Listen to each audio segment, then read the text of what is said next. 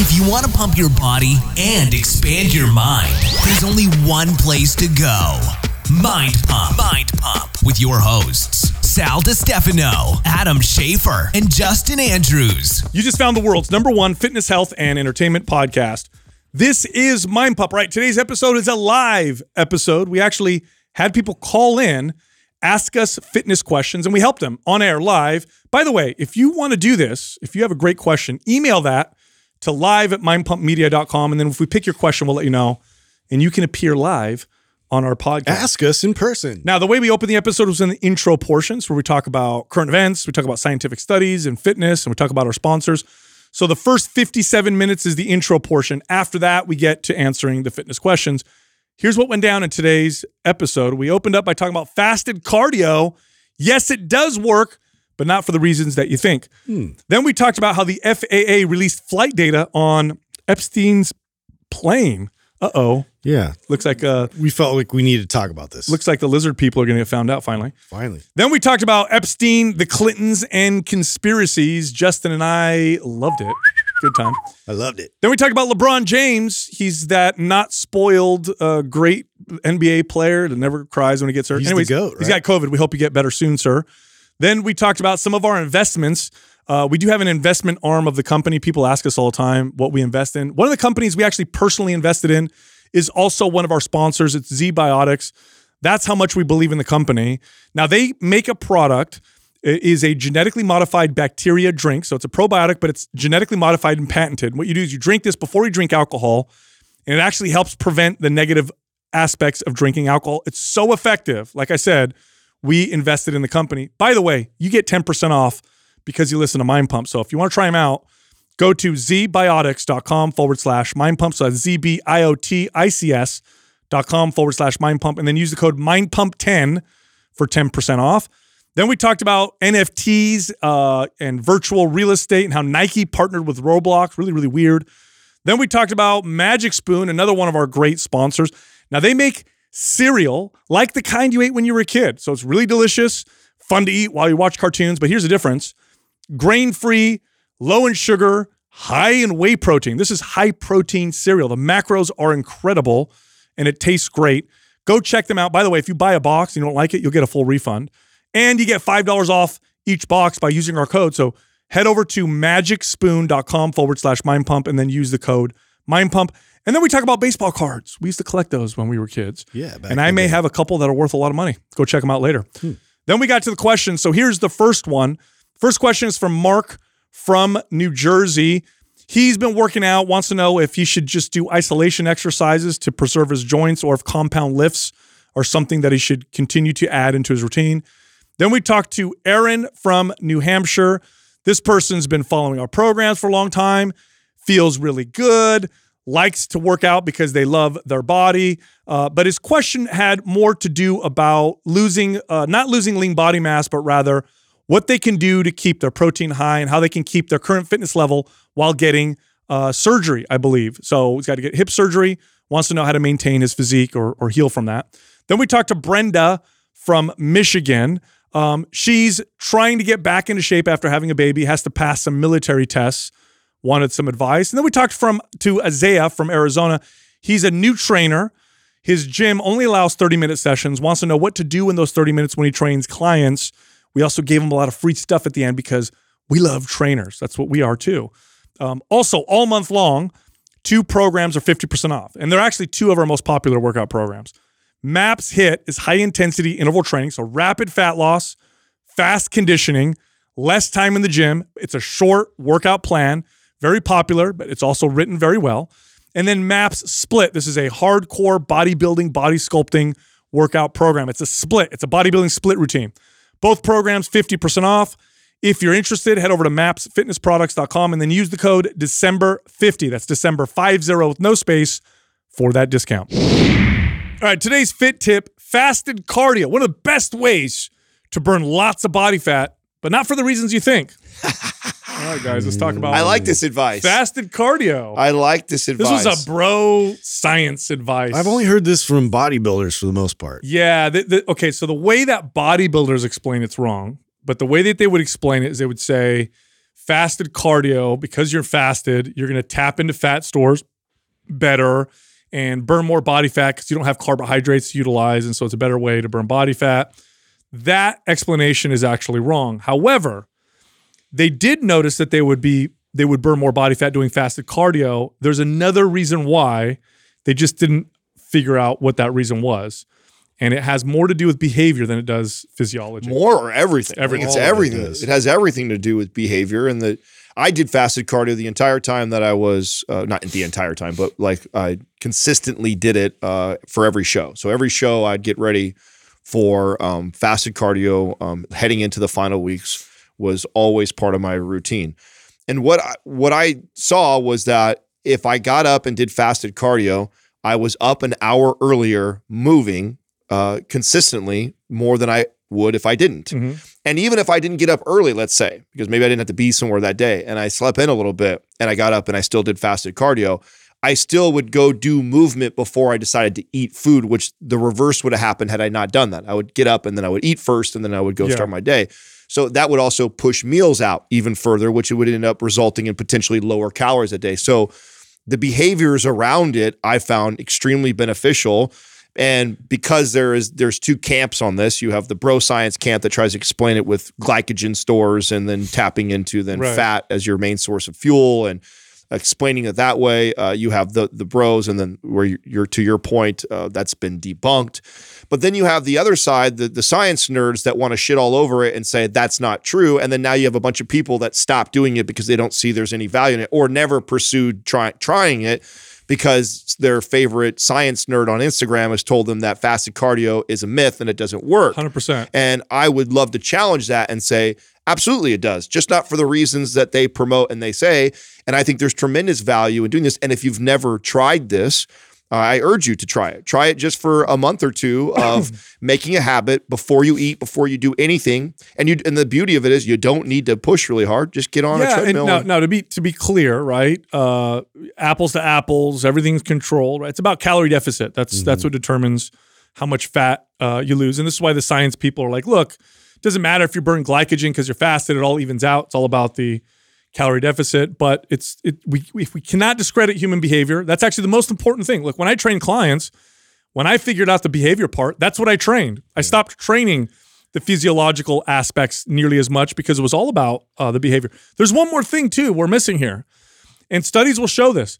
Studies will show that when people start exercising, even if they have no intention to change their diet and their nutrition, they start to do it a little bit naturally. They start to change some of the other behaviors because the exercise component has happened. So what I say is start your day off with a workout. Yeah. And what tends to happen is because the day started out that way, you're more likely to be more fitness and health minded the rest of the day. And that I firmly believe in. It's one of the reasons why I work out. That's where I see the most value. Yeah. I mean, it's really just setting yourself up for the entire rest of the day with a good practice, good behavior, good discipline. And, you know, that could be all kinds of different versions of that, you know, is a healthy practice that you're trying to establish. Because if you can establish that first thing in the morning, I've noticed too, like, have you noticed like your best clients that have had the longest success are the ones that come in first thing in the morning, and it's like a ritual, and it's like something that, because nothing interrupts that. If it's the first thing in the day, the rest of your day could go left, side, up, down, wherever.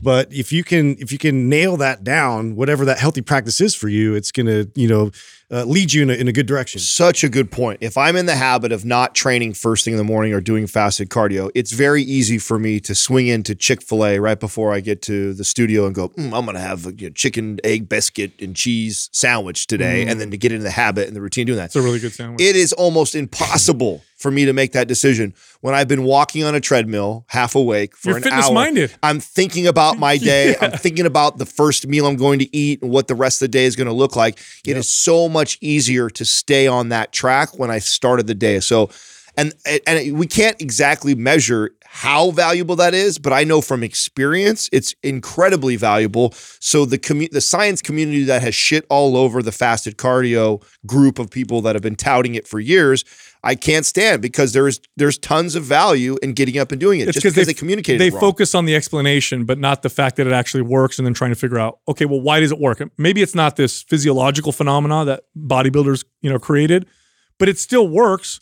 why is it working? And, to the morning workout conversation, look, I'll tell you, I managed big box gyms for a long time. These are big box gyms. They're not fitness fanatic gyms.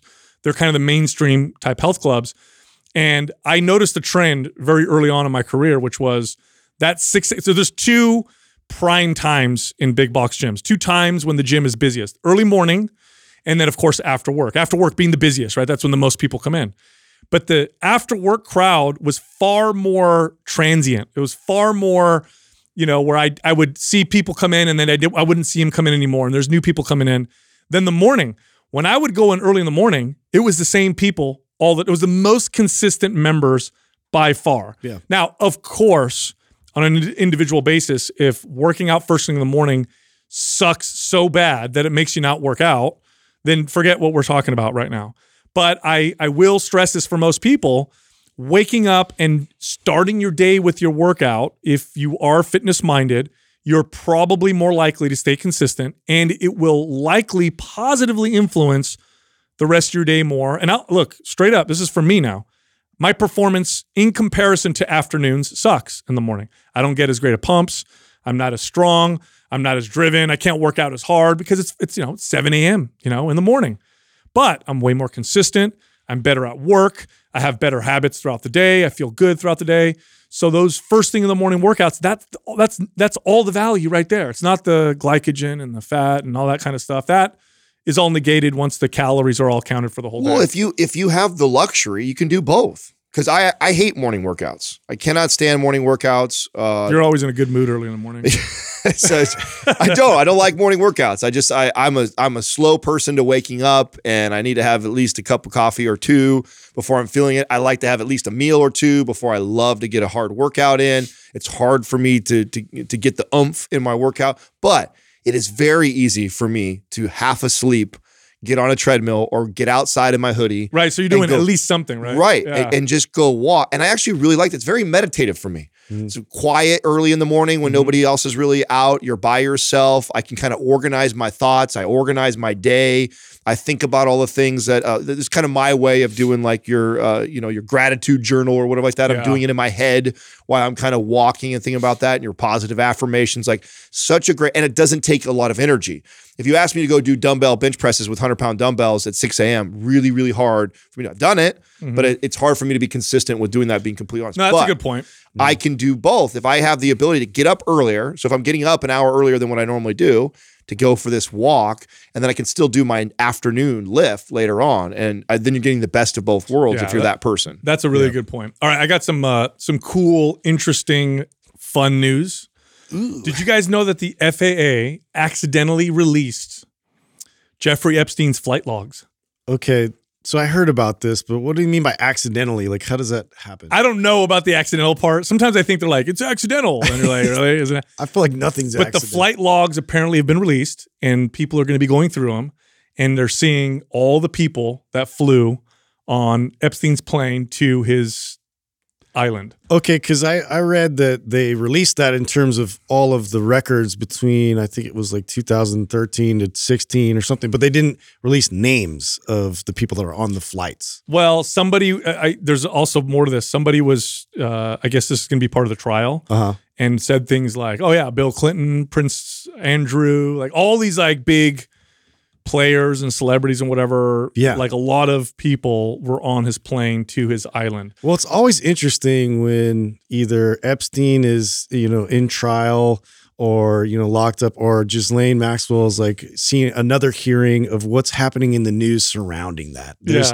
usually at least 2 or 3 major things that we're kind of looking at elsewhere. Yeah. Meanwhile, this is getting zero coverage. Yeah, the day Ghislaine's thing starts, they're going to be like, an asteroid might hit the Earth tomorrow. I swear to God, it probably will. Everybody pay attention. Omicron is out here. Oh, dude. Yeah. Dude, this is, Voltron's coming out. And people, because this is kind of making the social media news, people are showing these pictures. There's a picture of Bill Clinton walking his daughter Chelsea down the aisle, getting married, And then like her head just like, yeah, Jill St. Maxwell is one of the attendees at the wedding, like front row, right there. Wow. Well, I saw some absurd already. Like her defense was trying to argue that like she's a victim of Epstein. Like, of course, which makes sense that they would try to. Well, that's your angle, right? Like, he can't rebuttal, dude. Right? They said, this is no joke. They said that they tried to say that some of the details of this case are so disturbing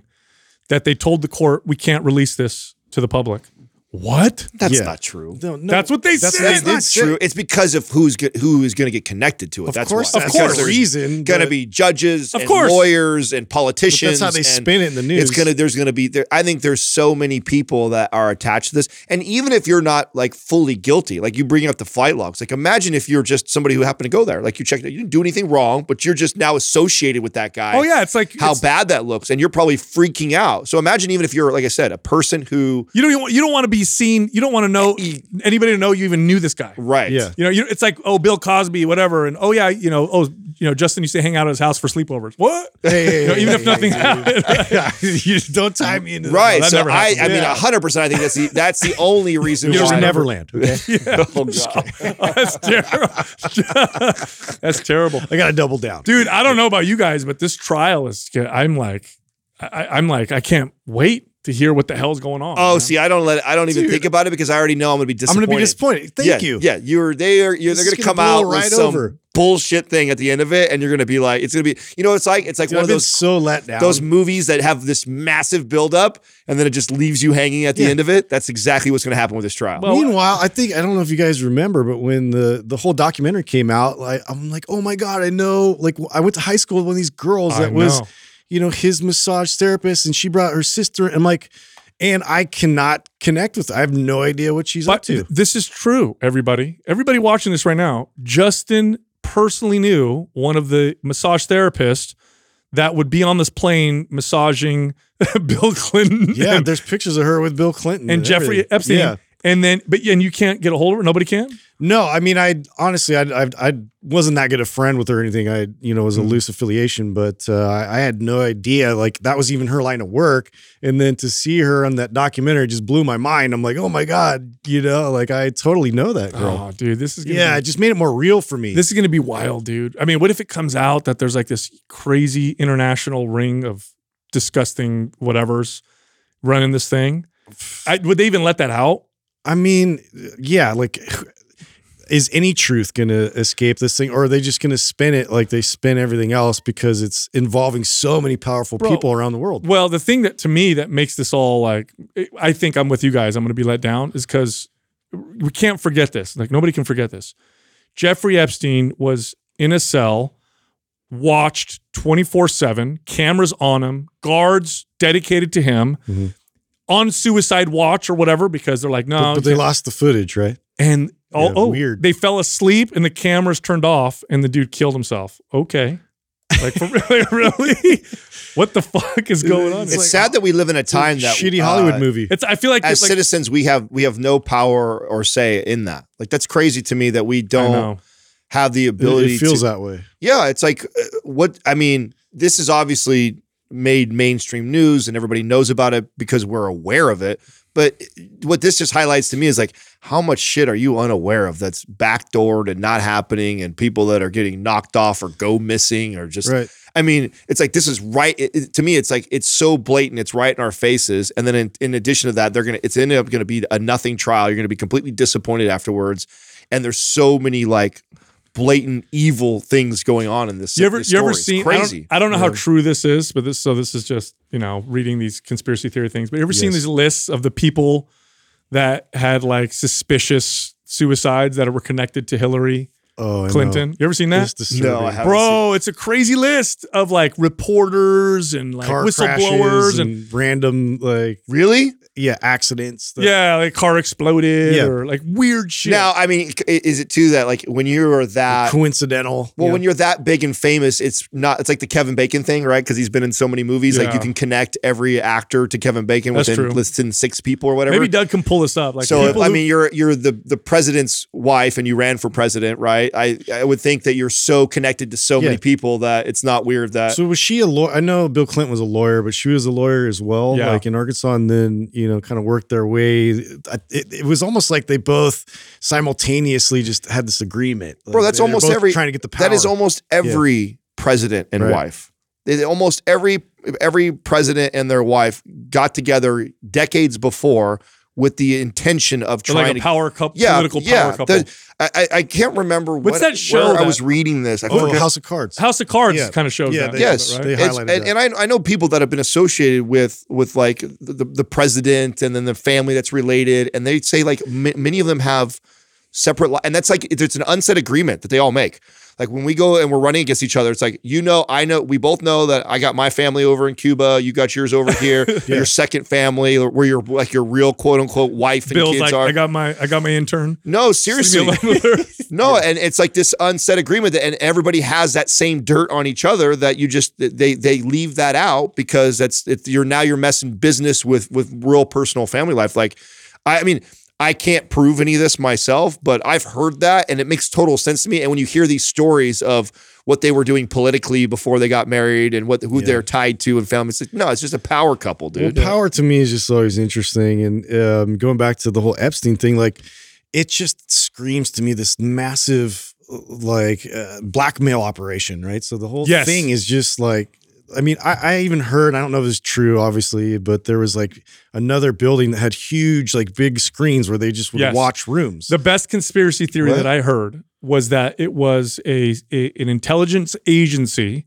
And I think they said it was the Mossad, which worked for Israel. Yeah. So this was the theory. I thought it was fascinating. I heard that one. Yeah. And again, it's just, I don't know if someone invented it or whatever. Maybe it's true, who knows? But I think it's really cool to hear that it was an intelligence agency and they worked with Epstein, and their goal was to get as many powerful people from around the world, from all these major countries, to go there, have sex with underage girls or boys or whatever, film it, and now they have power behind the scenes over all of these countries. Because now they have film of, oh, well, you sure you don't want to pass that bill? Because we got this video right here, or what about this? And so that was like the big... I mean, logically, like it makes sense that somebody out there would...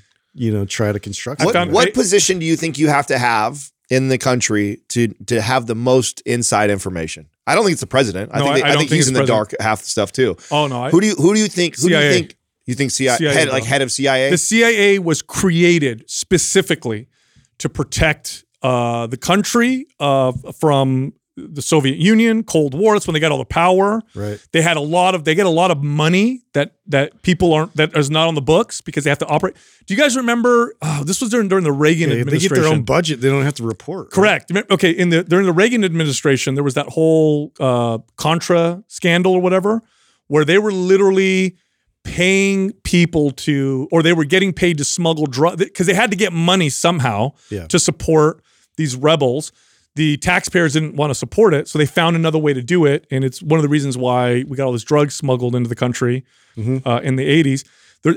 They will sell arms to other countries, or I've heard they'll say things like, okay, we can't sell all these weapons to, I don't know, Pakistan, for example, but we can we can do this bill to give you, $1 billion for women's studies or whatever, or, and they'll find a way to create this kind of like behind Which we kind of saw a little bit of that in the whole COVID package. It was interesting to see all the money that went overseas. Did we just pass another one? Aren't we doing another trillion something? What's the latest infusion just of money? Just print the money. Last I heard was $1 trillion. But is that what it is? Yeah. I can't keep track of it anymore. Just recently, like a trillion it just got recently passed, right? Dude, Doug, can you do me a favor? Because people don't realize how much $1 trillion is. Let's look at $1 million and $1 billion. Look up how long it takes for 1 million seconds and how long it takes for 1 billion seconds. Just to look at the discrepancy there. And then remember, $1 trillion is exponentially larger than that. So this right here will tell you when we see this. Yeah, because it just sounds like, numbers when you say it out loud. Yes. Like it's not that grandiose. Doug, did you find it? So 1 million seconds is 11 days, 13 hours, 46 minutes. So 11 days is a million seconds. How long is a billion seconds? Yeah, 31 and a half years. Whoa. So that's a leap. 11 days at 31 years. That's the difference between a million and a billion. I've never had someone do this before. That's an interesting way to look at it. A trillion has got to be, what is a trillion? 31,688 years. Okay. So when we print $1 trillion, people are like, oh, it's $1 trillion. What a fascinating way to look at that. Whoever told you to do that? I read that a long time ago, and it just kind of highlighted. No, it is. What a great metaphor for getting because a lot of people can't wrap their brain around $1 million. If you've never seen more than $100,000, even wrapping your brain around $1 million is a big deal. That's why it was so crazy to see companies like Apple and Amazon get to that like $1 trillion cash amount that didn't they finally achieve. I don't know if they got $1 trillion or was a trillion valuation. I thought that they finally got. There are some that are. You know what always cracks me up is when we'll watch a movie. I hope you don't mind me saying this, Adam, but you're of all of us, you've seen the most cash in front of you, and you're the most gangster. No, I didn't say that. I didn't say that. Yeah, I'm just saying. Let's leave it at that right there. Okay, true story. Keep going. Tony Montana over here. But my favorite is when people will in a movie. We'll be watching a movie, and then someone will bring out a briefcase. I got your $5 million, and Adam will be like, "That's not $5 million. It's like 10 grand or whatever." He just picks it up. He's like, "Nah." Yeah. I mean, you're missing at least $50,000. Like $100,000 it looks a lot different than you think, right? Yeah. No, that's why I think this analogy or metaphor you just gave is, I think, phenomenal. I've actually never had somebody try and break it down that 11 way. days, 31 years, 3,000. No, 36,000. I think he said. 31,000 or 3,100. Something ridiculous. It was 3,100. That's crazy. It's insane. It's insane. Yeah, to go from like hours, days to years, like that's crazy. Dude, I got the list of the suicides connected to. Okay, let me hear. Check this out. Even though I'm going to stick with what I think. Right I know, but this it's still fun. It's still fun to play the Kevin Bacon game. 1977, Suzanne Coleman commits suicide. She was alleged to have a sexual affair with Bill Clinton during the time he was the Arkansas State Attorney General. Okay, so that happened. No autopsy was performed. Suicided. 1991, Danny Casolaro committed suicide. He was an investigative journalist who had been working to uncover the leads of several then-rumored Clinton scandals, including activities at the Mena Airport in Arkansas. He was found dead in his hotel bathroom with both wrists open, though he had repeatedly informed his family and friends if he had met such a fate, it would not be suicide. 1992, Ian Spiro committed suicide. Is there a toxicology report on an international businessman and commodities broker, as well as government associative operative. He was involved in collecting evidence in the Inslaw affair, which connected with Bill Clinton and wife Hillary.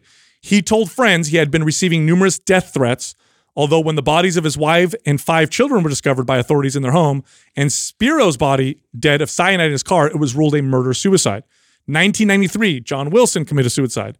This was a chairman and civil rights activist. He claimed to be involved in the Whitewater scandal, which focused on questionable land deals and money laundered tied to the Clintons.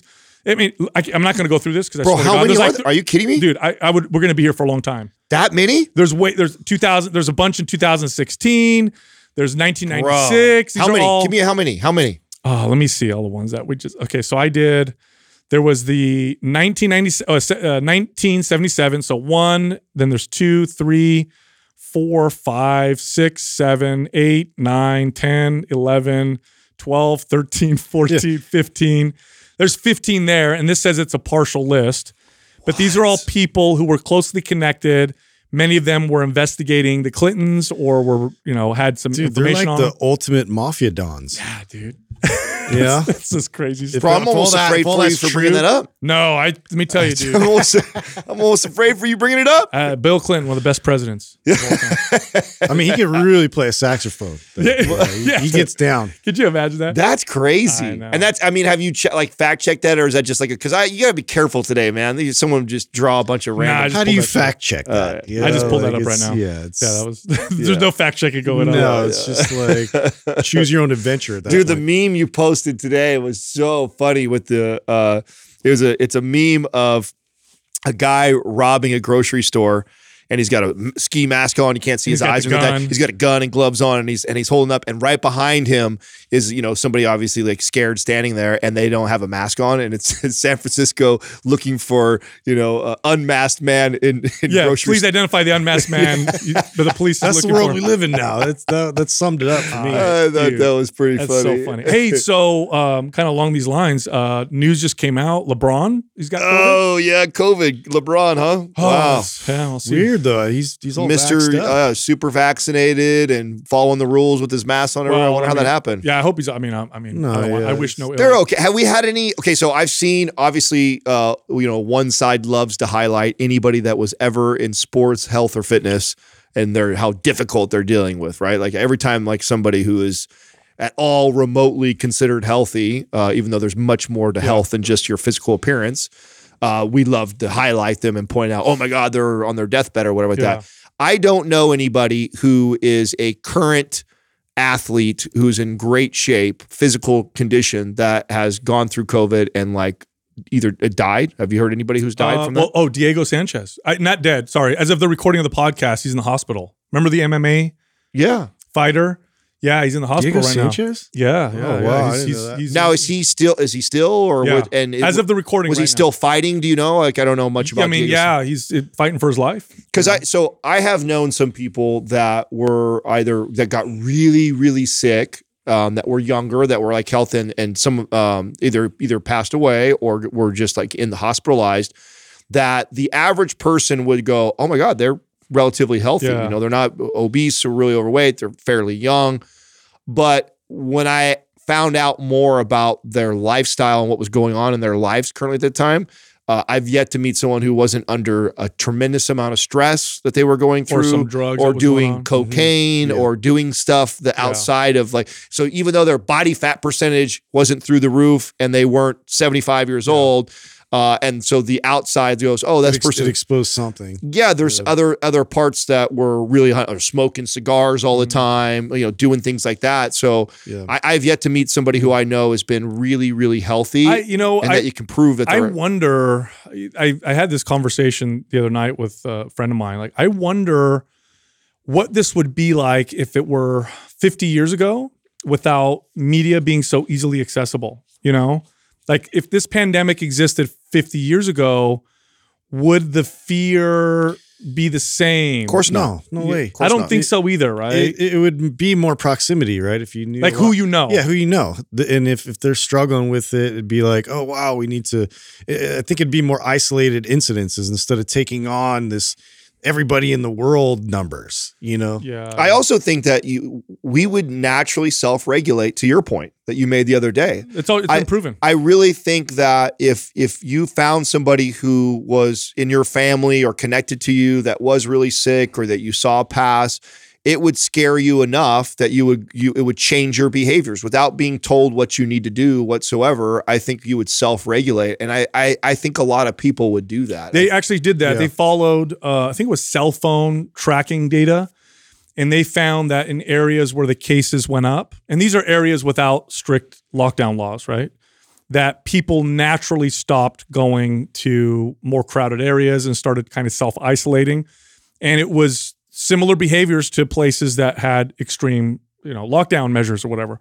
So, and again, we ignore human behavior whenever we pass any law. We think, oh, this is going to work, but we got to look at, human behavior. But yeah, I wonder if the fear would be anywhere the same, like this new strain, right? That's coming out that is not very many people have it. I think it's not widespread, not causing a lot of stuff. So far, the data is showing that it's mild. That's so far, but it could change.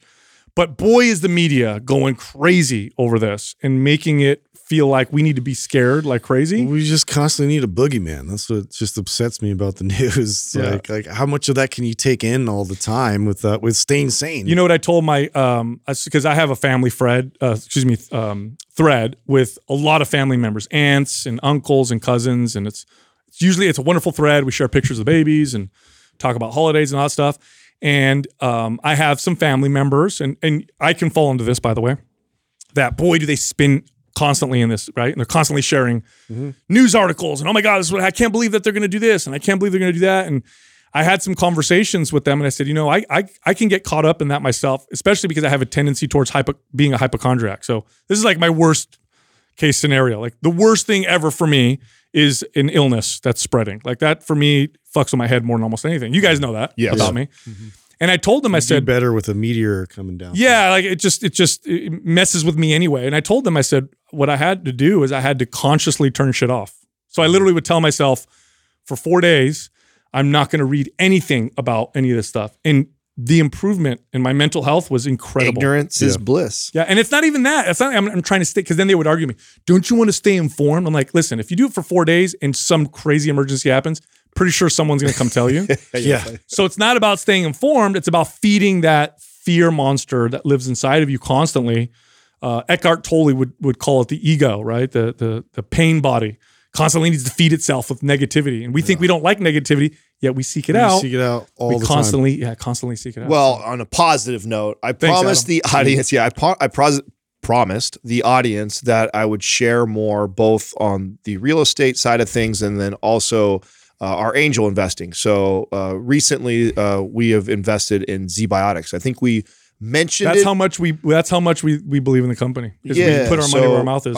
Very exciting. I mean, we're excited about it.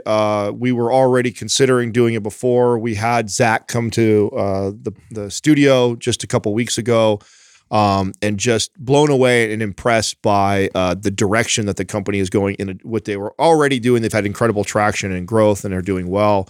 And then to see what their plans were. And I didn't know that. So up into this, I looked at them as just this cool drink that you could take to, eliminate or reduce the hangover effects. And I've tried it enough times to go, this is revolutionary. This is amazing. People are going to love it when they try it.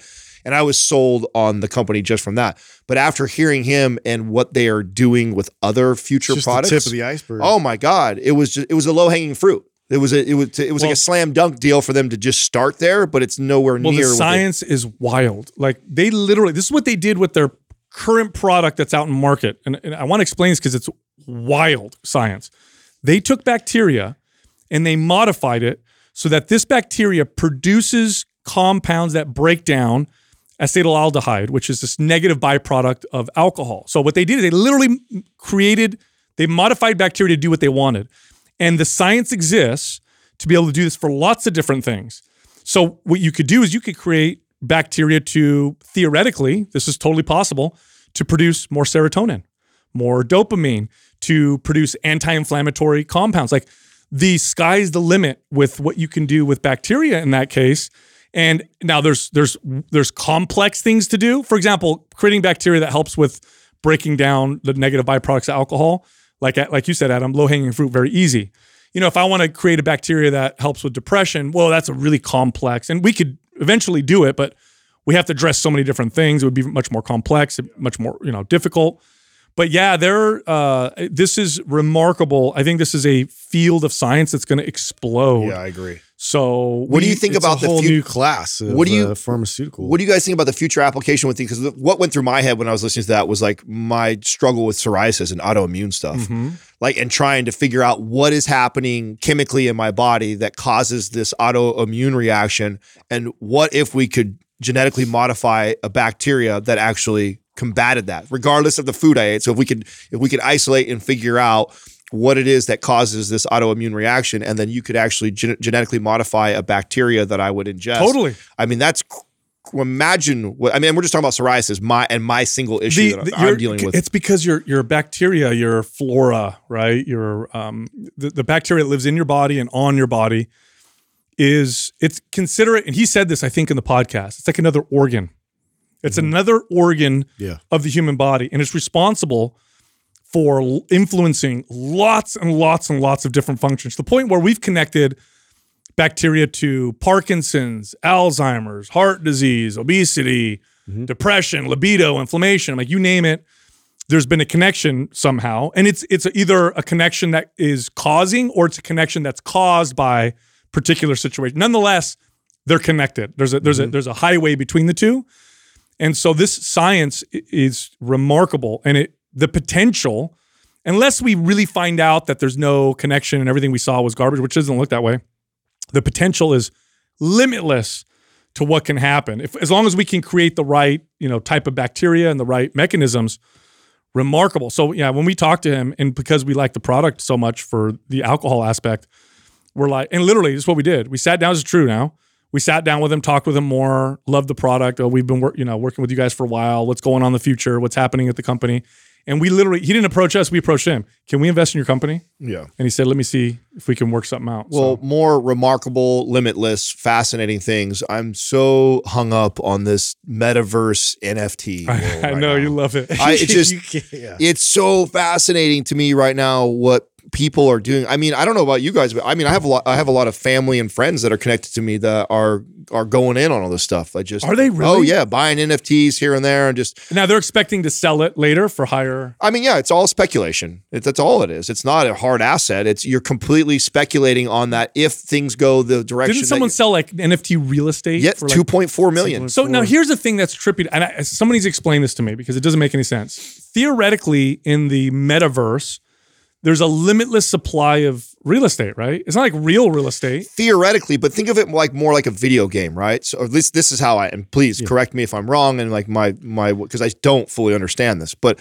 imagine if a level or a place in the video game is for sale, and this place in this video game, say level 1 has Nike and Great America Theme Park. You want to make sure though you want to be in real that estate. You're close to that, right? So for example, like Nike, I get it. Nike just bought real estate in Roblox, so Nike is now invested in part. Dude. Video game makers can drum up so much money now. Yes. Because they can outfit their characters with their clothes. And think about how like Starbucks, one of Starbucks' strategies in the real world, when they put up a store, is they put them all by McDonald's. Yeah. I don't know if you guys know that or not, but that's like one of their strategies. Is just they know that like if that the type of clientele that is attracted to going to McDonald's, stuff like that, they're going to get. I've heard of that. I've heard also businesses look for Whole Foods because Whole Foods does just a good job. Yeah. So imagine if Nike buys real estate in this video game metaverse world,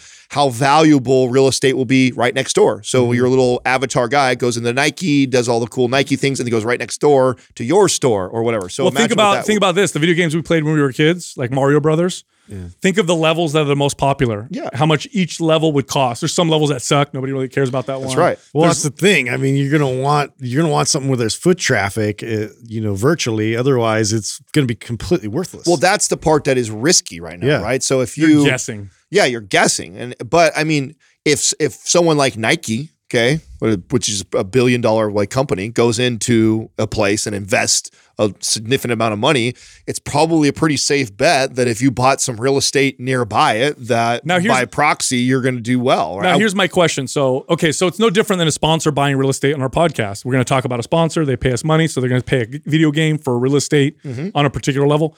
Here's my question though: what control do you own as the owner of that real estate? Let's say you own, level 6 of Roblox or whatever. I don't even know if there's levels, but let's just say you own something like that.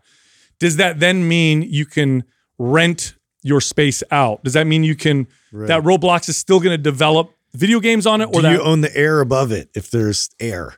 That's 100%. Right? Yeah, like how does that, things. I guess it's different from, I would imagine it's different from space to space. I would imagine that too. Like, I don't know exactly. I mean, the value that I would see in it, and I don't think you could buy like a whole level, or like maybe they wouldn't allow, they wouldn't allow Roblox wouldn't allow you to own the whole level. Right. They would want the rights to that. But a part of the real estate within a level makes sense because maybe you could brand the whole thing. Well, yeah, you do. You brand, like if you look up, maybe Doug can pull up Nike partners.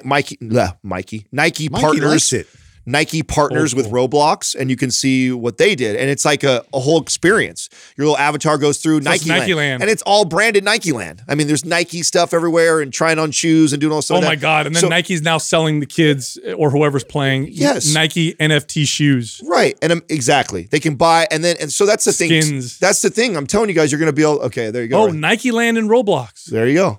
Wow. Right? So it's just a great way for branding. I'm sure you're going to be able to buy NFTs there, which, when we get into the AR world, I mean, this is around the corner, right? Being able to wear these Google glasses or whatever they're going to be, whoever brands them first or does well, we could be sitting here right now and you guys have your normal outfits on that I see in the world.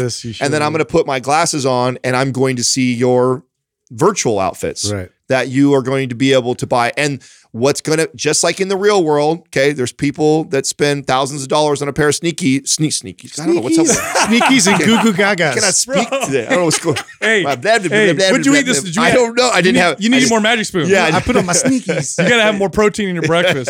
Eat that Magic Spoon. No, dude. Cereal. So there's people that will spend that kind of money. You like that commercial, huh? Jason? do. No, that wasn't a I- good place for. That would have been a better like for pure. I was Organifi trying or to think something about like that. how we would construct our little metaverse like plot of land with all of our sponsors and everything, and like, you know, maybe there's like a huge bowl. Well, that no. we could Okay, jump in. another great example. Imagine we build our own virtual space and world that lives within the metaverse, and then we can sell real estate to our partners. Our partners already pay us Yeah. money to have real estate on the podcast. If we made this place, you know, Mind Pump Land, a fun place for people to be at, and there's traffic Hey, in this. what would Adam Land look like? I don't know. I have no idea. I mean, I've already came out and said that I would be a part of the unplugged people. So I'm fascinated by all this stuff. Would I dabble in it? Absolutely. I don't believe Am you. You know why I don't believe you? Why? Because if it turns into a massive business investment opportunity, that's fair enough. Fair enough. there's no way in hell Adam Land you is wouldn't not be going able to to exist. sit idle by. So okay, fair enough. I could see myself participating in it for the business reasons only. Like You wouldn't play in Adam Land. You would just, Well, I mean, it's look at it. It's even how I watch myself and how I monitor Instagram today. Like, Yeah. Okay, I turned on Instagram, Facebook, YouTube with the intentions of I didn't know it was going to be Mind Pump, but building a digital e-commerce business. Sure. That was the plan. The very first time I posted the very first stupid picture on Instagram and Facebook. That was the real reason why I did it. Now, over the last 8-9 years that I've been on there, I've fallen prey to the same trap that all the other people do, where it sucks you in, and all I'm doing is scrolling and looking at booty pics and bullshit and things that are not feeding my soul or making me grow or be a better person. And so I have to monitor this stuff and regulate how much I'm in it. I don't think it's going to be any different for this metaverse. I think it's going to be just like another one of these things that people love to escape and go to. And if you're not self-aware enough to catch yourself, so I will probably dabble in it the same way, but then also have this plan of I don't want to get stuck in this. This I feel metaverse. like I could describe mine if you guys are. Justin Land? yeah. Hell yeah. Yeah. Yeah, so it's bunch like of this cheese. huge forest of, you know, cheese trees, and your lumberjack, and your axe actually is like a guitar that plays metal, and your also avatar is Sasquatch. Yeah, you can be a Jedi whenever you want. Oh, wow. Yeah, I'll play that. right. Yeah. I feel like mine would be boring. You know what I mean? Hey, come to Salland. And Yeah, I'll answer your- sardines and You'll answer your science questions. I'll confidently answer your questions, whether I'm right or wrong. That's what. Hey, speaking of Instagram, did you guys see I rolled over a 3-figure? Was 100,000 I did. followers? Such a depressing day. For Wow. me. Such a depressing day. Who cares? That's you know what's funny? Of all people, people in the social, like in the influencer people that, business, wanna be it's such a cool, big it's deal. insulting. It's not a big deal. It doesn't mean that much at all. Actually, of all the things that we do, that's the least. I mean, it means you're the most popular of the four of us. So, I mean, it does on mean that. Instagram. Yeah, I know. Yeah, you better own that. Yeah. Except whenever Start we acting show. like it. No, I'm going to call you out, Justin. I don't care where we go in the Stop. real world. No, you can't do it anymore. You're 100,000 Listen, followers. that's dude. It's bullshit. confirmed. We show up everywhere. Doesn't matter where. It's fact. Adam and I will go to speaking engagements, and they're all, and Where's we'll ask Justin? them on purpose. Yeah, it's because I'm not there. That's the only reason. Raise your hand. Tell us who your favorite host is. It's always like 8 of them are Justin. There's like one that's me, one that's Yeah, but Adam. then if it's us three, then it's Doug. Yeah, because it's like whoever isn't there. No, Yeah, Is that your theory? That's my theory. that's not at all No. true. I think the order goes you, then Doug, and then Sal and I are tied for last. Yeah. Or third, however Yep. you want to look at they're it. they're That's just- cheering for me and Doug. it's the there's a love-hate relationship that I think that comes with Sal and I think you're more likable in the super Hate, likable. love, hate, love. I mean, I love you. I mean, I'm drawn in. So Totally. that's why I'm here. Speaking of love, I got to get back to Magic Spoon. Yeah. So I had one of my, I don't know if you guys met my buddy Dom. He's an investment advisor, super smart guy. guy who came in the other day. Yeah, love him. He's always giving me free investment advice, and he's into working out and training. And the guy's Muay Thai. He fights Muay Thai. And in fact, I held pad for him once, and that was the last time. The guy kicks like a horse, dude. Oh yeah. Crazy genetics too, by the way. He lifts weights for kickboxing, and the guy could squat 4 plates like I it's hate people like like it's no big deal. Anyway, he came in here because he was in the area, and he's like, "Hey, I've never seen your studio." I'm like, "Hey, come on by, and also, do you want any supplements? Because we have this back room." And because he's always giving me, free advice. I'm like, "Let me give you some free stuff." So we're going through, and he looks up. He's like, "Cereal? Why do you guys have kids cereal in here?" I'm like, "Bro, try this Not out. just any kid cereal. Yeah, I'm like, try this out and let me know what you think. So anyway, the guy's ordered like 7 boxes. Like he went crazy. Yeah. He texted me and he's like, bro, this cereal's incredible. Are you sure that it's got a lot of protein? Well, I keep waiting for the bodybuilder because I mean it's so perfect for that because Totally. you know all the different protein shakes everybody was trying to do. You know, all those old flavors that we remember growing up, like Cinnamon Toast Crunch and whatever. I used to see all these flavors. I'm like, look, it's literally cereal with the protein in it. So it's just like a perfect. And You know no they, sugar. you know they have like a satisfaction guaranteed thing, right? So- Don't they, Doug? Don't they? If you don't like the cereal, like if you order from them, you don't like the cereal, you can send it back, or Yeah, refund, on right? your first order. Yeah. Yeah. Oh, wow, so that's they do pretty a good. satisfaction guaranteed. So I think that's pretty cool. They have some of the highest ratings. If you look at their like star ratings or whatever, it's like I mean, I feel like you can only do something like that if you know your product is the shit. Mm-hmm. I mean, if you otherwise you go broke giving everybody their money back who tries your product. So you count on that 90+% of the people are going to love it. You know, it's funny though. So Dom, right? He's not a fitness guy, but he works out. So he's like, bro, there's no sugar. It's high in protein. This is crazy. He's like, so can I get fat off this? I'm like, yeah, dude, you could eat a whole box, every day, and your calories are too high.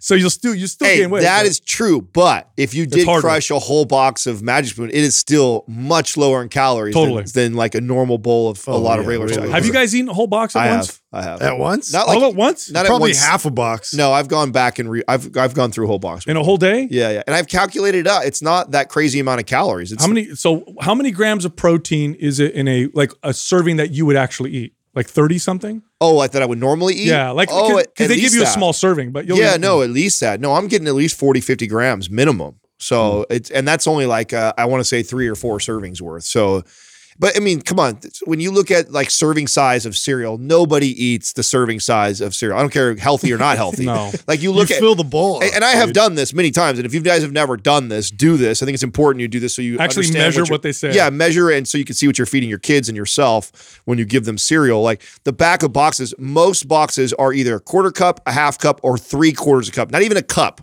And 1 cup of cereal is nothing. No. Nobody eats 3/4 a cup of cereal or a half cup of cereal. Everybody is eating 2 to 3 to 4 cups of cereal. Yeah, what does that say, the Doug? same person that eats 2 Pringles only. This is the peanut butter, 170 calories Okay. per cup, 1 cup, How many cups in or how many servings per box? 5. So See, there's so, 5 yeah. cups. so not even 1,000 calories. For a whole box of Yes. How many grams of protein would Crazy. that be?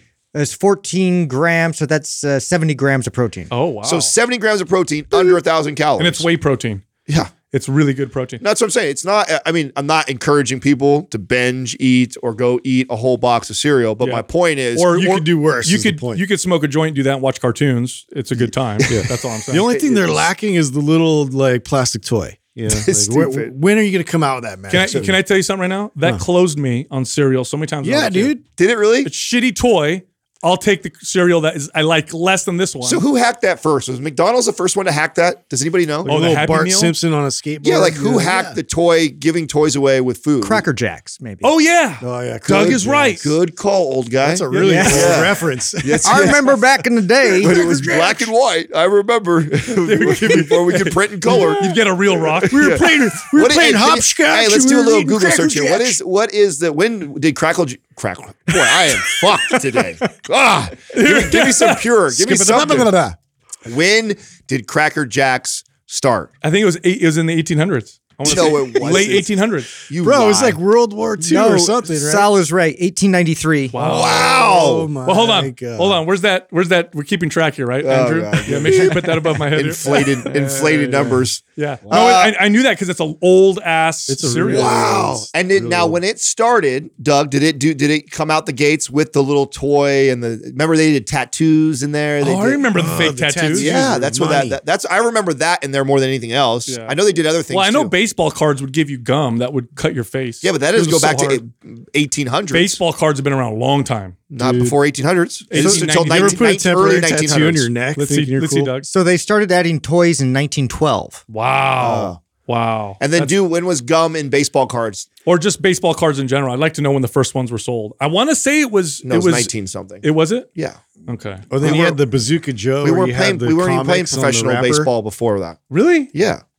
God, if I know more about baseball than you right here, Oh, no. this will be terrible. Oh my God. 1886. Wow, is that's not true. embarrassing, Give me- Adam. Now I have to fucking That is fact check you, embarrassing. dog. That is not true. Put the sports ball. Tell me jersey By on. the way, that's why I have this jersey right here. when It's a did sports ball. professional when? he's gonna go. Hold on, I got to fact check Doug here. Just- You think Doug's on my? I'm gonna slip him a 10 afterwards. Hey Doug, anytime I have you Oh, fact you're check, fucking You must be using 1869. Yahoo. Wow, I did not know that. 1869. Yeah, I'm seeing different numbers here. it's Yeah, Amer- no, I'm- it's I'm- America's pastime. Yeah. You know? It's one of Oh, those, you know what? The Major League Baseball started in 1903. That's why. Okay, I concede.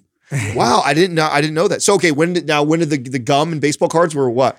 Well, before we get there, MLB was started in 1869 in Cincinnati, Ohio. Yeah. that's- Well, I got 1903. Wasn't for that the Reds? Cincinnati Reds. Stop. Stupid. I'm gonna stop on You're my head. really- Yeah, just quit while you're ahead right now. You won a sports bet. Wasn't it the Here's a- Cincinnati yeah. Bumblebees? Wasn't that the name of that? There You you win go. all That's everything more today. so. 100 subscribers. All the teams you were win- racist names back then, though. So who knows? Yeah. Okay, so they probably don't Topps exist anymore. baseball cards added chewing gum back in 1938. Wow. That's So not too Cracker long. Jacks was first. Doug was like 35 back So then. Cracker Jacks was the first one to do that. Well, That's- the bubble gum in baseball cards, and I'm gonna tell you something. Nobody know people watching this now, unless you're as old as we are, you have no idea. It was harder than the cards themselves. It was crunchy, sharp. You bite it and be like, be careful. You'd have to chew it for a second before the yeah, and then saliva the mixed flavor with was gone in 30 seconds. 30 seconds. I got to correct myself here. So Topps was also a chewing gum company. So they started back in 1938, and they actually started selling baseball what a card random little packs fact. Smash themselves with a together. stick of gum included in 1951. Oh. That's brilliant. I didn't know So that. was Topps the first baseball card company? Oh, okay. I believe so. They call me Mr. Google. It's one. So I remember. So these are the baseball card companies that. Cause I used to buy baseball cards all the Score, time. Upper Deck. Score, Upper Deck, Donruss. Yeah, that those was came one. later. Those all came Tops, and then what was the one that everybody? Fleer? Or- Fleer? Wasn't there one that everybody was like, "This is the expensive one"? Upper Deck. Was it Upper Deck? Yeah, Upper Deck was the expensive card. Upper Deck, When by we the were- way, a when we were great kids. prank you can pull on your Yeah. friends. Look that up. Threw a upper decker in there. So the oldest company was Peck and Snyder back in 1868. Gee, wonder why they didn't succeed. Schneider. Mr. Peck. Are you guys watching that market? By the way, It's every market, No, you said it. It is it like is gone in value. insane, bro. Literally, I have grown ass friends that are in their 40s that are waiting in Target lines on Tuesdays. yeah. How can you tell me that we're not in a bubble without telling me we're in a bubble? I what know, mean? yeah. I can literally take money. You can name 85 markets, and I could just throw it at it. Grown men not just going to work tell for the me- day so they can wait in Target line to buy baseball cards. Oh. Just find tell the me irony. Ken Griffey Jr.'s upper deck, rookie cards finally worth something. No, Do you have that? No, It's it's- still not. Oh, it's not I'm like, because they. You know what 10 happened? of them. That's okay. So that's what crashed. And there's a good. I think it was a Netflix documentary on the kind of the whole evolution of baseball cards and then the market and then the crashing of it. And what happened was baseball cards got greedy. They were because these companies were making so much money. King Griffey Jr. bought the example of that. So what you're card. saying is they printed so many, it inflated Yep. the circulation of them, thus sons of lowering the bitches. value. Exactly. Wow, that sounds like So some now other shit that they're doing. So now why it is they learned from that. That's what crashed the market. So cards now that are being made are very limited. And so that's what's part of what's driving the price up to them. So like I crazy. have two cards that I think are worth money. I have Troy Aikman's rookie card, Score, and then Barry Sanders rookie card, Score. Doug can look it up. Yeah, so maybe mint someone. condition. Yeah. They're. I mean, I Putting think your ass they're to mint. work today, Doug. I put them in the hard plastic case, that you press them Yeah. together and you So put the. Why like Mark what you have to do McGwire- now is you have to send them in to get them graded. So if you really want to make any money off of them or them to be worth anything in the future, you have to go get them professionally graded. And they'll actually seal them themselves and they'll give you a score. And right now, good money is only being paid for like 10 mint. Perfect. A perfect card, which Really? are rare. Sorry. So they already limit the amount of the. Oh shit! I have that exact card. Look at that. $1,500. Yeah, Right, it's so but on that one, $2.87 here. $8.99. So so here's the thing which you got to pay that's attention to though. See how there's one 10 for mint, $2. like you said. So the one that's really expensive, if Doug clicked on it, you'll see how that's up on the top. It'll be like super. That's the grading system. And so I guarantee that's like a 10 mint. And the likelihood that see PSA 10. See it says PSA 10. That's why it's worth so much money because it's not only his rookie card, but it's in perfect condition.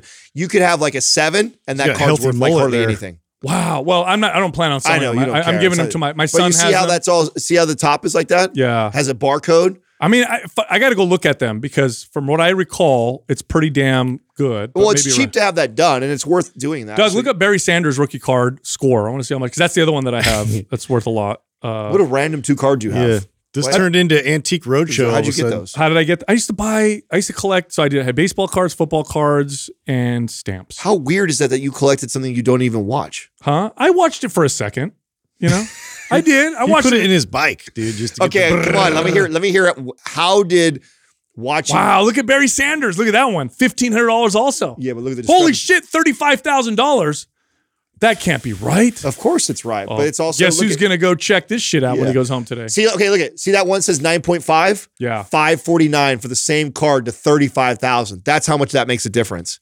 So a 9.5. Please God, let my shit be minty. Whoa. Right, minty. What about signed balls? I got the A's World Series. The entire team signed that. Yeah, that could go up there too. The whole team. I want to get back to how you started watching football for a second. Where in your life were you? Late 80s. I was a young kid. So what did it? What sparked it? What makes nerdy Sal, who's reading encyclopedias every day, go, I'm going to watch some football this weekend because in my neighborhood, when I would hang out with the kids in the neighborhood, there were 2 things that we did. One is I owned a pair of boxing gloves, and I also owned gloves that fullbacks and running backs would wear. You know, the ones that they cover their hands with? Yeah. That kind of look like MMA gloves. And we would fight each other. So this is one thing that we did. I was the neighborhood champion. I used to knock people out. Really? Yeah, I swear to God. And the other thing that we would do is we'd get together and we would play street football. Andrew's looking at me. He doesn't believe this story. Those are true. Hey, look at me. Look at, if you knew me in the neighborhood, champion. you DM Adam, let him know what time it was. So no, that's a true story. Swear to God. So we do that. We'd all get together and we'd do these big fights, and then we'd also play street football, which was basically 2-hand touch, or if it got aggressive, we tackle each other in the street, and we would play. So for a second, and then of course the 49ers in the 80s were so dominant, it was hard not to be a Bay Area kid and not get caught up in it. So I was like Roger Craig and Joe Montana and Jerry Rice and Rathman, all those guys like that was. And then what's his name? Bubba Paris, who played for the 49ers. Okay, so his son went to school with us, and you watched during that time, which is a great time to be watching and would hook most people. What made it fall out of favor for you? Why didn't you keep watching? I started lifting weights, dude. And I got into it. Yeah, I loved weights, and then UFC. I watched the first UFC with my dad. So I've always liked martial arts, grappling especially, and lifting weights. And here's the other thing. I told my mom I wanted to try tackle football. I think I was in 8th grade. I think so. And I'd never played real tackle football before. And I went to 2 practices, and the coaches fucked us up bad. And I remember being like, I don't want to do this anymore, Bob. Cancel it immediately.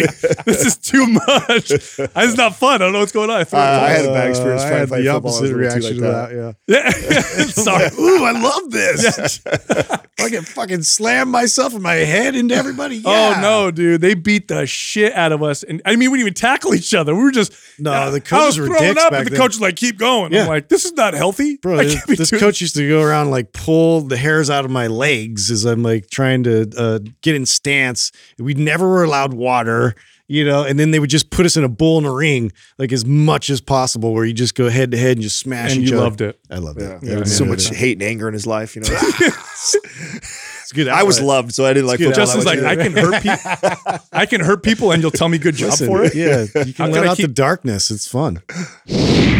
Look, here's the deal.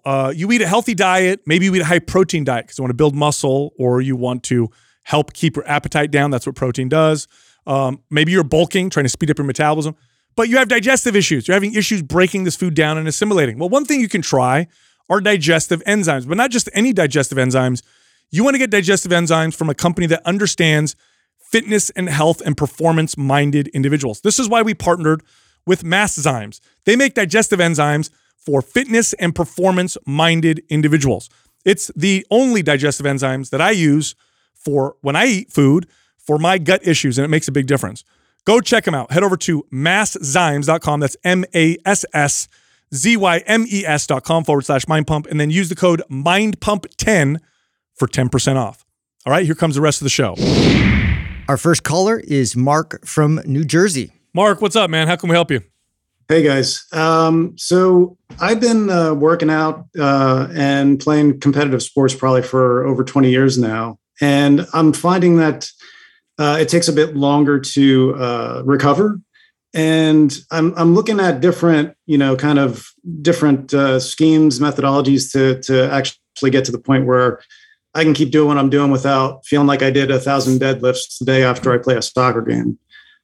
So I've been looking into, one of the things I looked into was Doug Brignoli's his workout plan, where it's mostly like it's pure isolation. And I'm just wondering what you guys, I know it's leaving a lot on the table as far as CNS signaling and stuff like that, but I'm wondering what you guys think about that as like a kind of a prehab rehab kind of thing. Yeah. Okay. So that's a good question. All right. So first and foremost, there are corrective type exercises that are used to connect to certain muscles that you may have issues firing or connecting to during certain movements. Physical therapists use movements like this all the time. They're not traditionally the bodybuilder isolation movements, but they are isolation movements nonetheless. And in that particular application, there's some value, but the goal is not to stay in there, but rather to use those movements as a way to get the person to move better in, more complex movements, because, everyday life involves lots of complex movements and very little kind of single joint isolation type movements. Now, the guy you're referring to, I'm familiar with, and in his approach is somewhat like this. I go to the doctor and I say, "Hey doc, my knees bother me when I squat." And so the doctor says, "Oh, don't squat anymore." Or I say, "Hey doc, my knees, my ankles bother me when I walk a lot." And the doctor says, yeah, don't walk a lot anymore and it'll stop hurting. Now, part of that's true. You stop doing what's bothering you and you'll start to feel better. But here's the problem with that. You start to lose the ability to do the other stuff, and you're not addressing really the root cause. The root cause of a lot of these issues isn't necessarily the exercise like squats or deadlifts, but rather the improper application or lack of connection, lack of mobility, your inability to stabilize, or maybe your inability to recover because it's too much intensity in combination with all the other stuff that you're doing. So nothing necessarily wrong with this approach, but it's definitely going to result in you losing the ability to do what you can probably do right now, or just going further down that path. So I don't think isolation movements are key. Complex movements are. You just got to be able to do them right, and you have to address the issues that are preventing you from doing them properly, and then apply them properly. You might just be applying too much intensity in the context of your overall lifestyle. Mm-hmm. I'm always torn with questions like this and this approach. Like, I don't necessarily disagree with his philosophy on training, because I think there's a majority of people that don't know how to apply intensity correctly, to your point, Sal. And so a safer, easier way to do that is let's just focus on isolation movements and it's more controlled. It is. And it's a lot easier not to overdo it and hurt yourself, because it's an isolation exercise versus something that's like a big compound movement. That being said, I think that there's tremendous value in training these compound lifts, but just understanding that where you're at in your life. Like the way I train a compound lift, even today, just at 40, and I'm not 50, right? So I approach it different than I did 10 years ago. 10 years ago, I was so infatuated with how much more weight can I put on my back, where when I squat today, I care more about the movement. How does it feel as I go through the squat? And that load could be 100+ pounds less than what I was doing just 5-10 years ago. Now, do I look at it and go, "Oh my God, I'm so much weaker than I was before"? Like, no, it's not like that. Just I have different goals in my life. I'm older. I'm a father now. I'm not trying to prove anything to anybody. I've already built the best physique I could probably ever build on my body. Like, I'm just not at that place in my life anymore. But I don't want to lose the skill of being able to squat ass to grass or deadlift good amount of weight. But I also don't need to lift the most in the room anymore either. So my approach towards those movements is just different. I look at it like the skill of the movement, and if it's off at all, or I feel like it's wearing on my body, that's always a great indicator that, okay, I'm not addressing mobility in my hips, or, oh, I need to work on my ankle mobility more. And I use squatting and deadlifting, overhead pressing, these movements as great. In fact, yesterday I hadn't done a barbell overhead press in literally maybe a month. And it was actually really hard for me to extend my arms all the way over my head. And I was doing a 45, just the bar, even though I've shoulder pressed 225 over my head, I don't care about that right now. What I noticed was, oh, wow, my lats are really tight. I have a hard time fully extending right now. And now it's an indicator for me to go back, use my MAPS Prime Pro program and address some of my immobility in some of my shoulder and potentially tightness in my lats. And so I use these compound lifts today to be a gauge of improving my movement, not so much how much can I hammer the body. And so that's my one thing I don't like about programs that decide to just dismiss these movements that are fundamental. Yeah, and I want to add something too. In terms of like the isolation movements, it's a great, helpful tool for coaches to be able to identify, like a disconnect. So if there's a muscular disconnect there, if there's a lagging body part, if there's, some kind of a lack of like mind-muscle connection, we could sort of microscope zoom in and see, how to address that. And I think it's a very helpful way to kind of, bring that back for the overall. But if you stay and you live in that type of methodology, you're going to create more dysfunctions for you. Like think about the overall patterning of movement and how your body is able to organize itself, for the overall. You're going to have, issues with that when you come back to, your sport specifically. So this is one thing that really irritates me is when I see, athletes go into this direction of isolated movements and they come back to perform, and there's just so many dysfunctions to deal with it and address at that point. Well, there are no isolated movements in sport. It's in any movement. Compound. Yeah, in any movement. Okay, so here's I'll give you an analogy, Mark, just kind of illustrate this comparison, this false comparison that certain people will make. So let's say I say, okay, hitting a nail with a rock is far more effective than using a hammer. And you think to yourself like, what? How is that even possible? And then I show you the comparison. On the one hand, we got a person using a rock to hammer the nail. On the other hand, we got someone throwing a hammer at a nail across the room. Well, yeah, in that case, the rock is going to be more effective.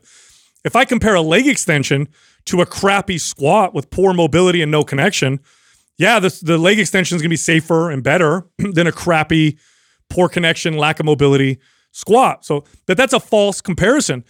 We got to compare good to good, right? Like a good, and I've heard, if I'm not mistaken, maybe correct me if I'm wrong, Mark, but Doug Brignoli will refer to like isolation movements as being more efficient than compound lifts, or compound lifts are inefficient, right? Well, it's that there's a lot of load that does not go into the target muscle, essentially. That's not how the body works. I get what he's saying. In a lab, we can measure that, but it doesn't translate into the real world. There isn't a single serious lifter in any strength sport or even bodybuilding that's going to say a leg extension is going to build your quads more than pick your compound lift, lunges, barbell squats, leg press, hack squat. I don't care.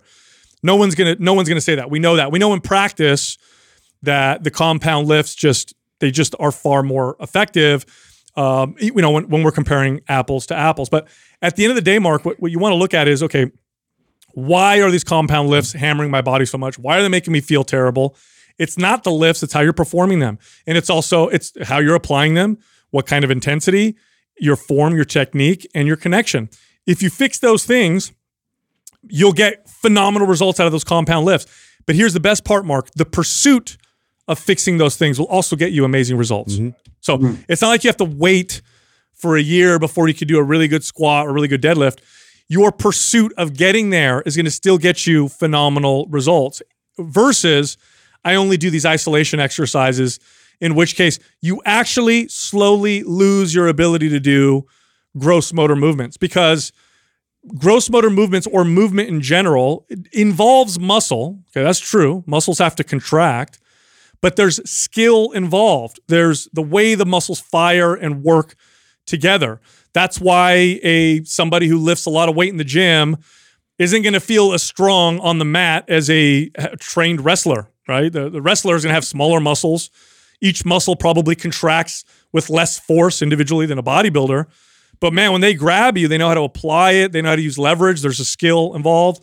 And it feels like they're a lot stronger. Anybody who's ever trained in mixed martial arts will tell you this. So that's what you want to focus on. And there are lots of people in our space who what they do is they take this kind of aesthetic-minded bodybuilder mentality. They go extreme with it. And then because they're smart, they can articulate it in a very misguided way that sounds kind of smart. So the average person listens and goes, wow, that kind of makes convincing. sense. And let me look at a picture of the guy.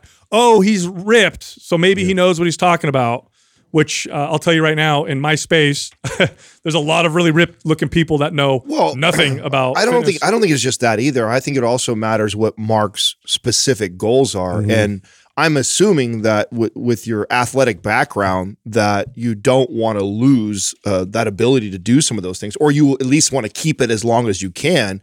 And indefinitely. Right. So that's the part I think is the most important of this conversation. Because be honest, there's nothing wrong with, I used to, ironically, I was more this guy when I was younger, where I used to say, I'm all show, no go. I just want to look good. No girls ever ask me how much I bench when I take my shirt off.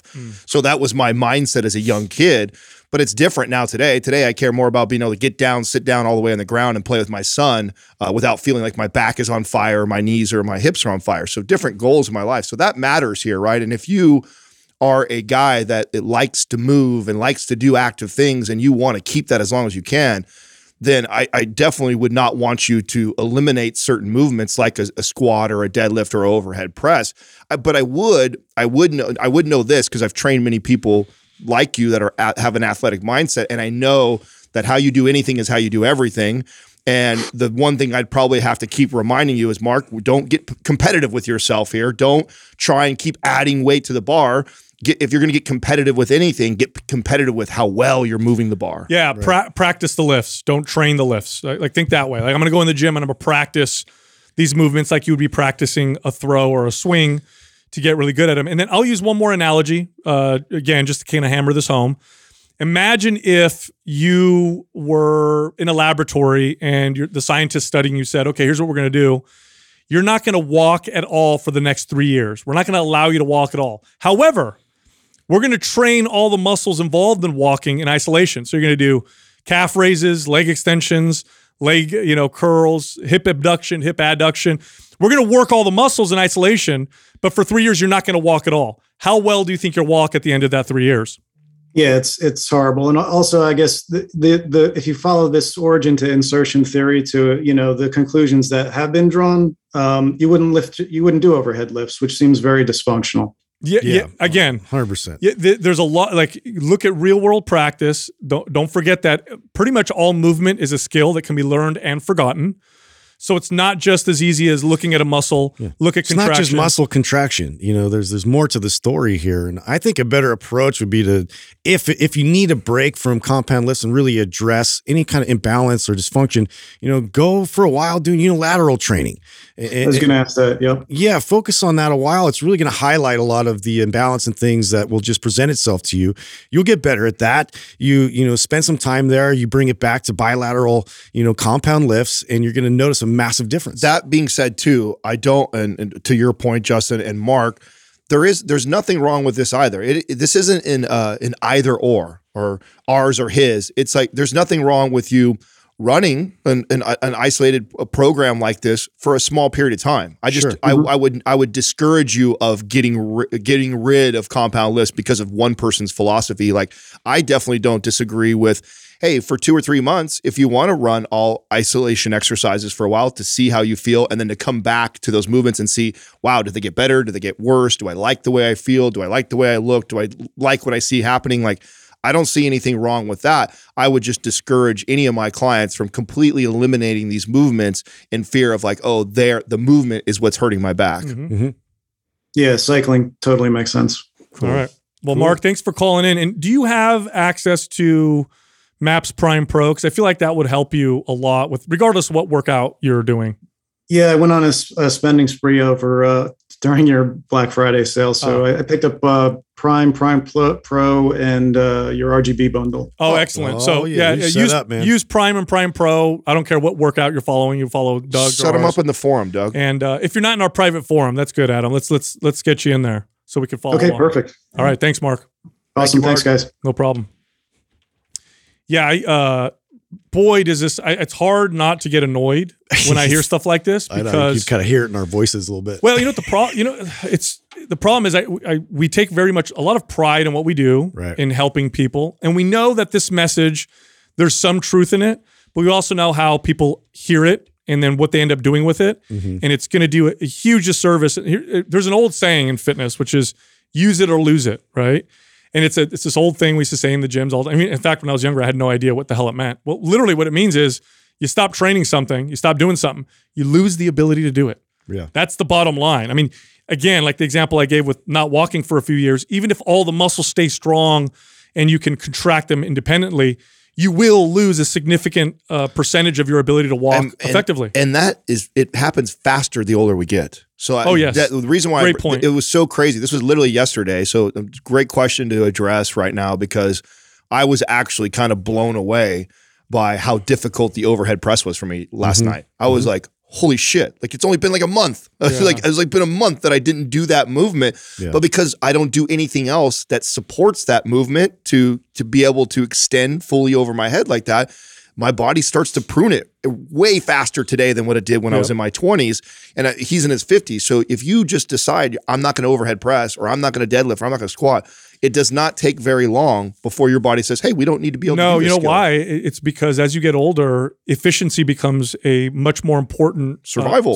mechanism. 100%. No, I see that. I saw it last night.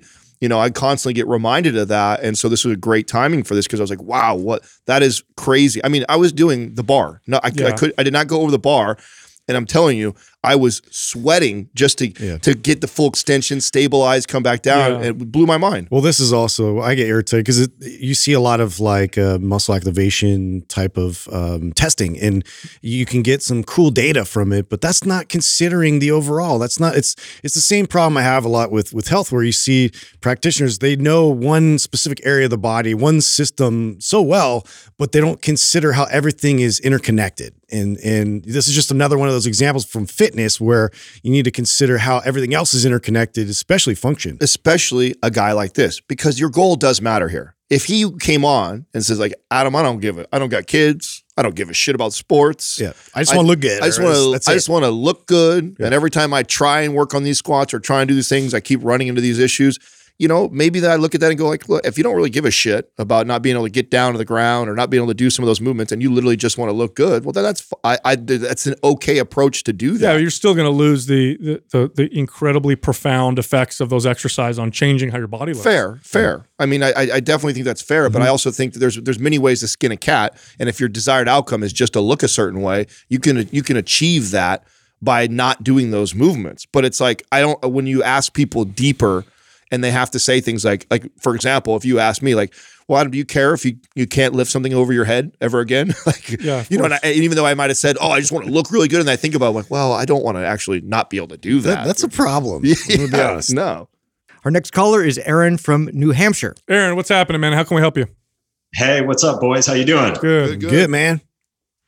Hey, before I jump into my question, I wanted to say that I'll be at the NCI conference in Phoenix next week. So I was really excited to hear that Adam and Sal will be there. Yeah, for sure. On, sorry, Justin's not coming. Hey, I know everybody's so sad about that. Make sure nobody wants to hear me talk. Make sure you come up and say hi for sure then.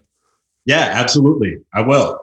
So just a little bit of context before I jump into my question. I've been training for 10 years, and I got into fitness for the same reason as many people, which is that I had some body image issues, which really trace back to middle school when I was overweight. And ever since I got into training, I've been an avid consumer of health content, including Mind Pump. So I've listened to you guys since 2016, and I never miss an episode. And I think between the show and the YouTube channel, I think I've probably consumed just about everything that you guys have put out. And I've also run through several of the MAPS programs. So the past year has actually really been a big turning point for me on my health journey. I turned 30 years old, and I also had my first kid, which was my son. And with that, I committed to finally overcoming my body image issues and to focusing on performance, which is something that I knew for a long time that I'd needed, but I'd just really been putting it off. And I got MAPS Green and jumped into it, and it's really been awesome. I absolutely love it. It's my favorite MAPS program. And I can frankly say that I'm finally training because I love my body and not because I hate it. And I feel really confident in my physique, and everything just feels really good right now. I'm in fitness now for quality of life. I know, Sal, you've talked a lot lately about how you're in fitness because of how it helps you excel in all the other parts of your life and because it's good for your mental health. And it's really the same way for me at this point, finally. So I wrote into you guys because I have an interesting new challenge coming up, which is that I'll be having 2 hip surgeries over the next year. So I'm going to have limited access to my lower body, although obviously I'll be able to do some stuff with my upper body. So I'm just wondering what you guys think I should be focusing on from a training perspective during this time. Yeah, no, that's a good question. You know, what's funny is that my answer is going to be different now than it would have been even just 10 years ago. So studies are there's some interesting studies on this, and they've actually done this with people where they'll have one limb immobilized, like the left arm, and then they'll have the right arm not immobilized, and they'll have the control group where they don't do anything with both arms, and then they'll have the other group will train the arm that they can move to see if it creates a greater discrepancy, if it results in, you know, bigger imbalances or whatever. And what they found was when the people trained the arm that wasn't immobilized, it actually prevented some muscle and strength loss from the arm that was mobilized. Now, in the past, I would have told someone, don't train the parts of your body that can move because you'll create a bigger imbalance. Later on, it's harder to fix. That's not true at all. So when you aren't able to train your lower body, continue to train the parts of your body that you can. It'll actually prevent some strength and muscle loss in your lower body. And then before that, even more importantly, go into your surgery feeling strong and healthy, because you're going to lose some strength and muscle. It's just going to happen. But the stronger you go into it, the fitter and more healthy you go into it, the better the recovery is going to be, the better position you'll be in. And then, of course, don't forget about muscle memory. It's a real thing. It's very effective. It's really cool. So once you heal, you'll definitely notice, oh my gosh, I lost a lot of strength and muscle. If you do everything right, it'll come back very quickly. And then finally, creatine, the Wonder supplement. They're showing that creatine supplementation results in less muscle and strength loss during recovery from surgeries than when people don't use it. So those will be the 3 things that I would recommend. Aaron, when did you say, when's the surgery coming up? December 28th. So it's a few weeks away. Oh, okay. So you are coming up close. Yeah. I mean, my advice would not be any different than Sal's. I mean, I really would just, the best thing you can do is to go into it with the most muscle. So staying consistent and building as much as you can going into that. So we could mitigate how much we lose. Creatine will help doing that. But yeah, I would not stop. I just continue training my upper body, working core, doing a lot of unilateral stuff. I would do that for my upper body, and then I wouldn't fret about the muscle loss. It's inevitable. It's going to happen because it'll come back pretty quick. And I think that's probably the most important part of this conversation is I would love to follow up with you after the surgery when it's time to get back into things because to me, that will be the most important thing. And the thing that you'll have to be careful of is, we tend to have this tendency, especially when we've been consistently working out, you lose this muscle, you start to feel better, and then you want to get after it right away, and you kind of set yourself back. That's very common. So to me, what you do afterwards is even more important than what you continue to do. Why? Because just do some upper body stuff, continue lifting. That's pretty general advice. But when you get out, how you're feeling, how you're moving, and what we kind of focus on really matters more. That's in my opinion. That's going to be the hardest work is to be able to control, the tendencies of wanting to keep going because you felt good. You feel good right now and you want to get back to that place. However, it may take a bit longer for you to heal and be able to adjust, but to find those thresholds and to kind of slowly kind of work your way in that direction, all of, those gains will come back. That's going to be inevitable. It's the gradual approach that's going to win you the longevity in your pursuits for maintaining this kind of fitness. Yeah, isometrics are really good, by the way. When you get to the point when you can start moving a little bit, isometrics, they're safe because you're not moving through ranges of motion. They activate muscles. Are you going to have access to a good physical therapist afterwards, Aaron? Yeah. I'll be doing lots of PT. I've actually been doing PT for about 1.5 years with him leading up to the surgery. So I'll be doing PT. I also have a lot of equipment at home, a lot of dumbbells. Oh, dude. Now, do you have a therapist that comes to your house or do you go to a clinic? No, I know y'all are working with Luna now, but I actually go to a old school traditional PT. If you want someone to come to your house, if you want to do supplemental physical therapy, and it's super convenient, go to Luna. They'll send someone to your house and they'll work with the current therapist, and I think it's probably going to still be covered by insurance. But I think your therapy is going to be key. A good physical therapist is worth their weight in gold when it comes to this kind of stuff. What are they telling you, Aaron? What's the time frame on that? I don't remember my last client that I trained with hip surgery. What's the time frame on recovery and getting back to things?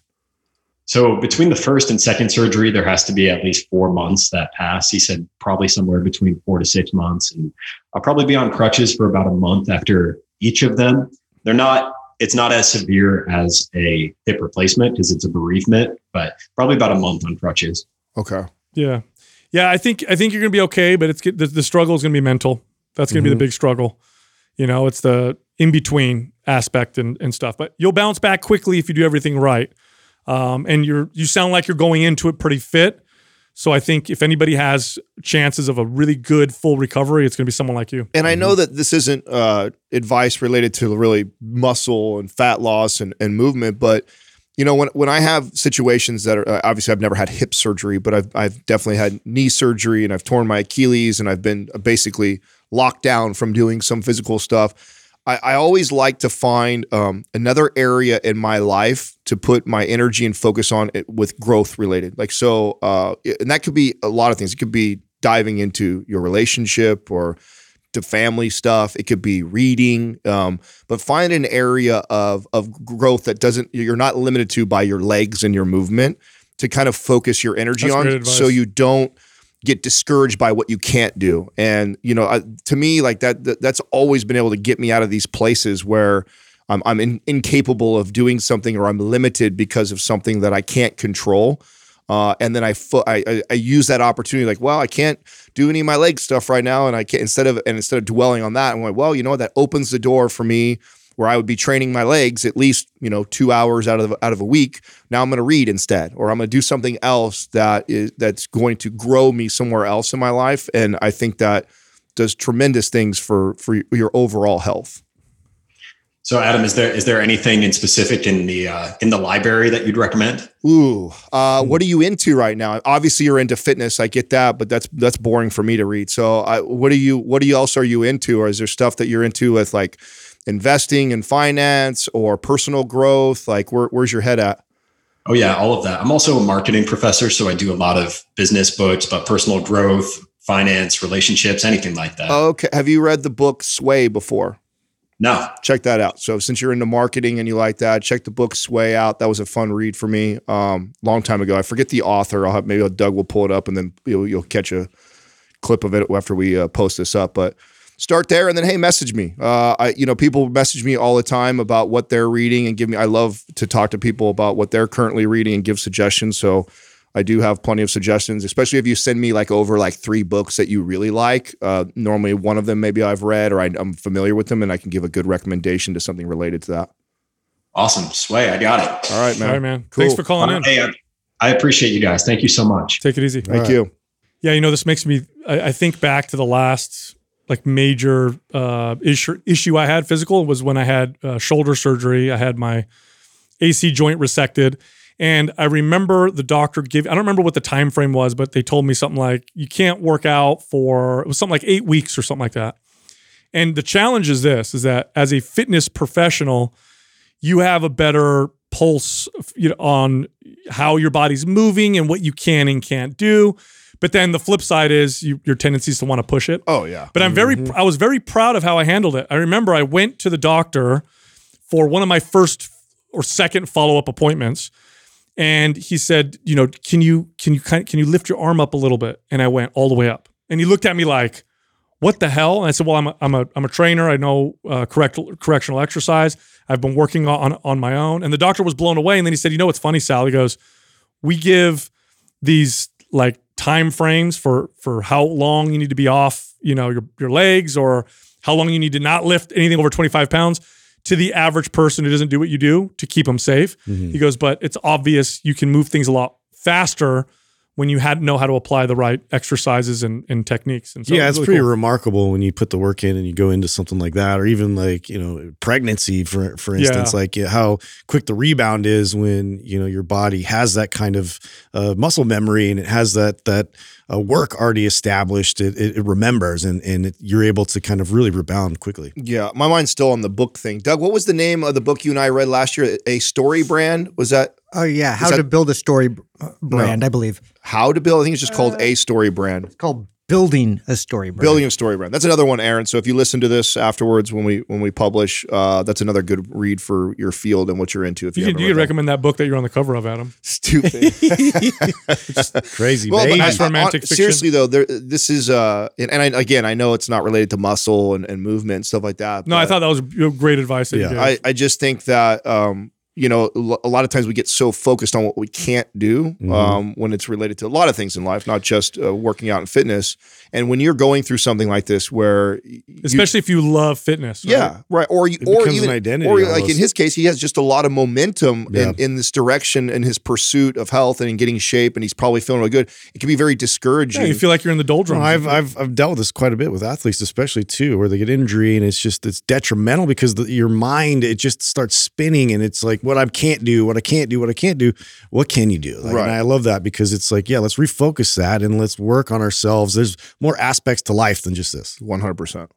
Our next caller is Brenda from Michigan. Brenda, how can we help you? Hi. So gonna try to keep it short. I just had a baby about 7 months ago, but I am in the military, and thankfully they changed the standards that we now have a year to get back to where we were. It used to be 6 months. I'm just struggling a bit. I kind of lost all of my strength, all of my endurance, everything I worked hard for. So I'm starting back from zero, and I'm trying to do everything at once, which is lose the weight, get my pull-ups up, and get my run time down. And it's just a lot. I have 5 months left. So I was just hoping I could get some advice on how I don't want to push it, because my issue is I'll push it and then I'll just quit because my body breaks down. Like, it gets tired, obviously. And that's just kind of what I'm struggling with, is how to do it all at once without breaking down. Okay. Brenda, are you breastfeeding at the moment with your still, or are you not? Not anymore. Okay. Not anymore. No. All right. That's good, because it gets a little more challenging when we're talking about fat loss while breastfeeding. Well, here's the good news. Losing weight might make it harder to get a heavier deadlift or a squat, but it actually makes pull-ups and running faster, easier.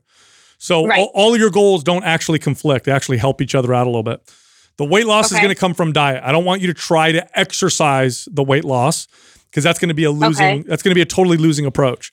Now, as far as getting better at all of those things that you're doing, you want to do the minimal amount of work to see results, because then you can move from there. So what you don't want to do is do as much as you possibly can and see if you can recover from it, but rather do enough to get the improvement to start happening. And then once you start to see the improvement and it starts to happen, you feel good, then you can add a little bit more. So my next question is, what does your routine look like now? So right now I work out about 5 days a week.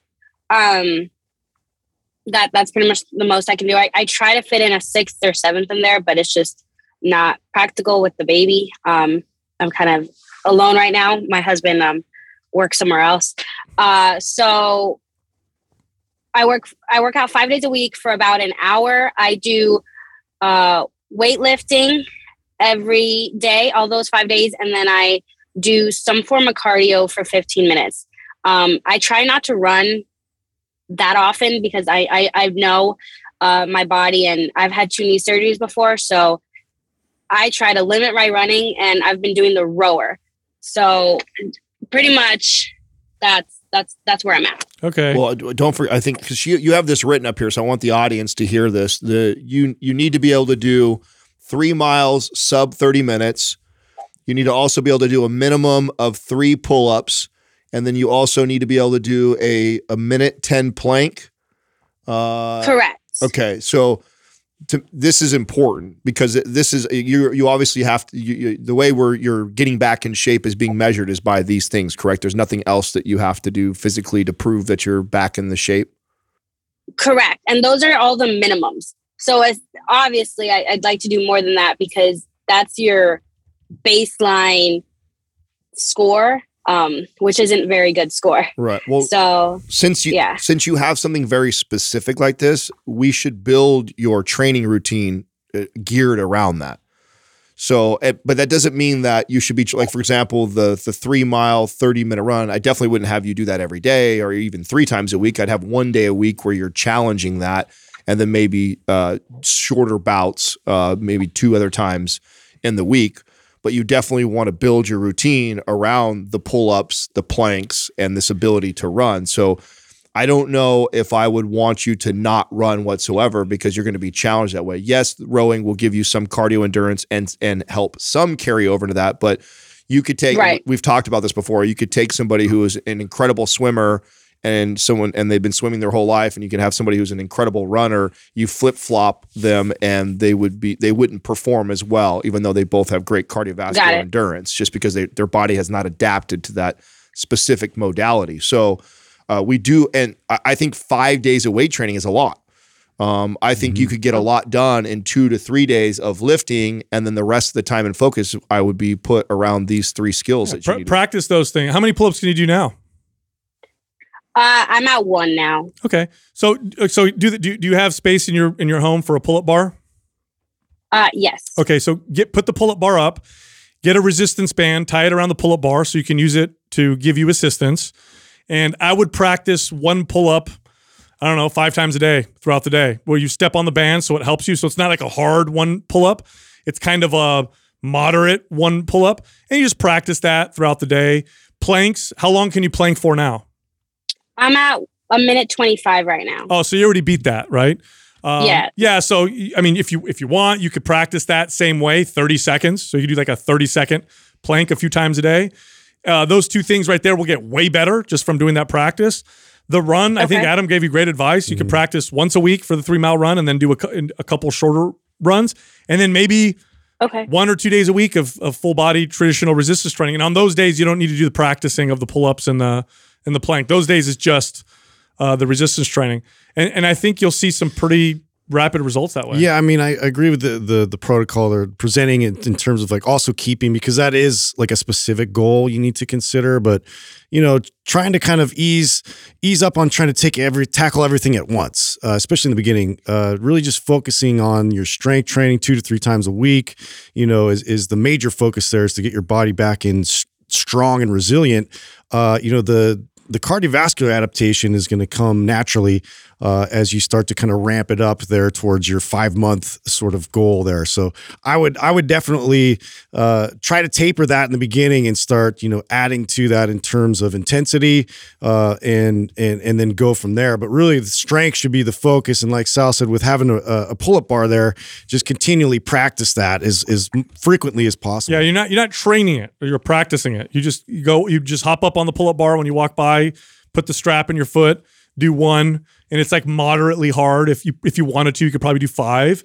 That's it. And then you just get down and then just practice it, and you'll see the strength will go up very quickly with that particular movement. And to be more specific with the running, since you mentioned that you've felt your body break down before, part of why you probably feel that way is trying to run 3 miles or more as fast as you can, in addition to strength training 4 to 5 times a week.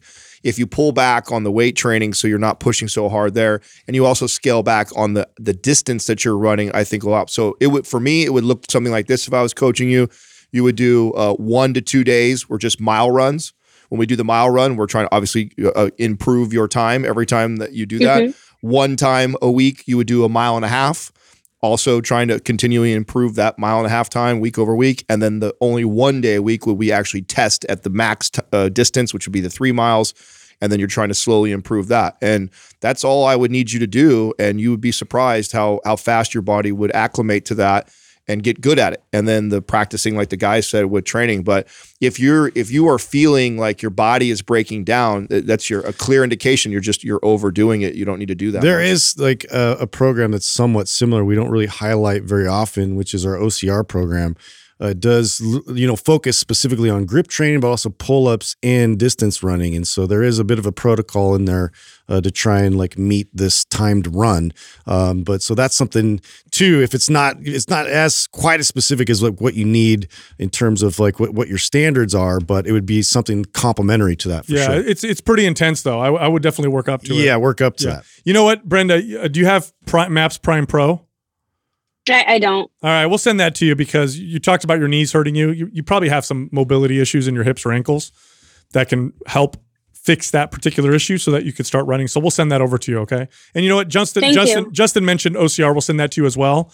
I wouldn't jump into that though until you're feeling good and strong. Tests, or just pull out a 1 day out of it. Yeah, you don't need to follow the whole protocol.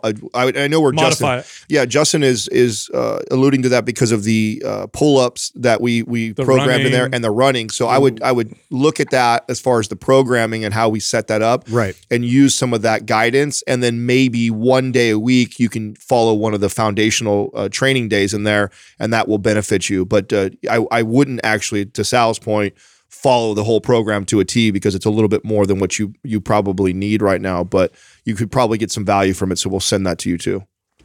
Thank you very much. Thank you. Thanks, Brenda. You know, this is a common theme, obviously, but it's so. How many times have you guys experienced this? You do less, you get better results. The results finally come. Yeah, and it's always every time that happens to him, I'm always like, obviously, right? Yeah. But it's such a hard switch to make mentally because usually it doesn't compute. Yeah, well, usually doing more and working harder equals better. Yeah, right. It's usually not the opposite, but often in many cases, especially with people who like Brenda, who are working so hard and you have a specific goal, oftentimes that's what needs to happen. You back off a little bit. Especially when she's weight training 5 days a week and then also running so much. They're so conflicting. Yeah. Yep. So. She'd be far better off doing mobility 3-4 days a week and only strength training once and then focusing on the run if she wants to get good at the run. But the reason why she feels the body breaking down all the time is she's probably sore and tight and immobile from all the strength training and not addressing mobility. And then she goes out and goes for a run for 3 miles or like that. And the body just says, F you, that doesn't feel good. And so then it probably sets her back. So there's definitely a way to scale up to this to be able to do all that. Got to consider the recovery process. Our next caller is Isaiah from Arizona. Isaiah, how can we help you? Hey guys, thanks for accepting my call.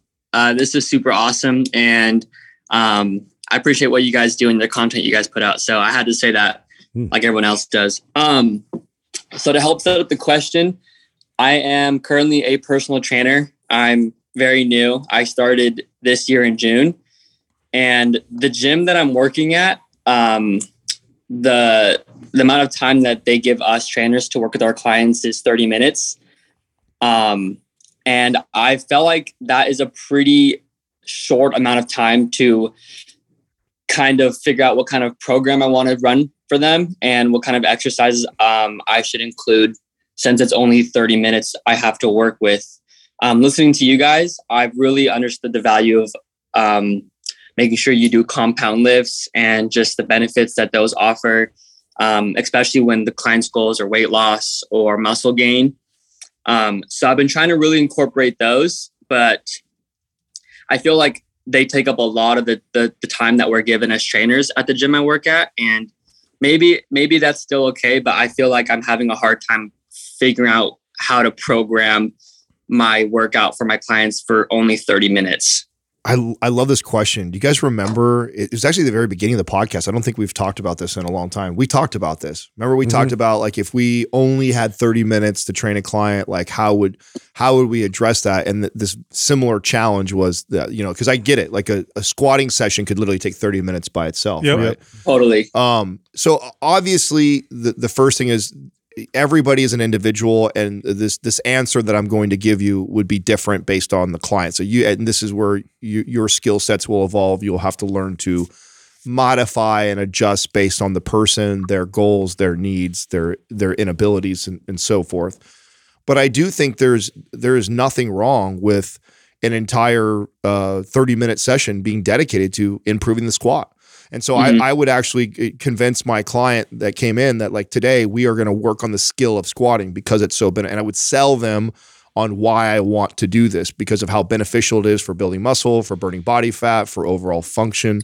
Like we want to get good at this. And so the whole session would be around, these priming and mobility movements, and then we would squat. Then we'd do prime and mobility movements, and then we would squat, and it just trying to get them good at it. And that would be like one of the training sessions. And then maybe the next day I see them, it's overhead press and bench press or something. Like maybe I can get 2 lifts done. But don't be afraid to do 1 or 2 like full body movements like the squat, a deadlift, standing overhead press. These movements are so fundamental and beneficial to the client that just because you didn't do 7 exercises, like listen, you could do 7 exercises, right, in a workout for somebody and it'd be less effective than 1. And I think that's the hardest part for some people to understand is like, you could have someone do machine bicep curls, tricep push downs, lateral raises, cable rows, and maybe something else.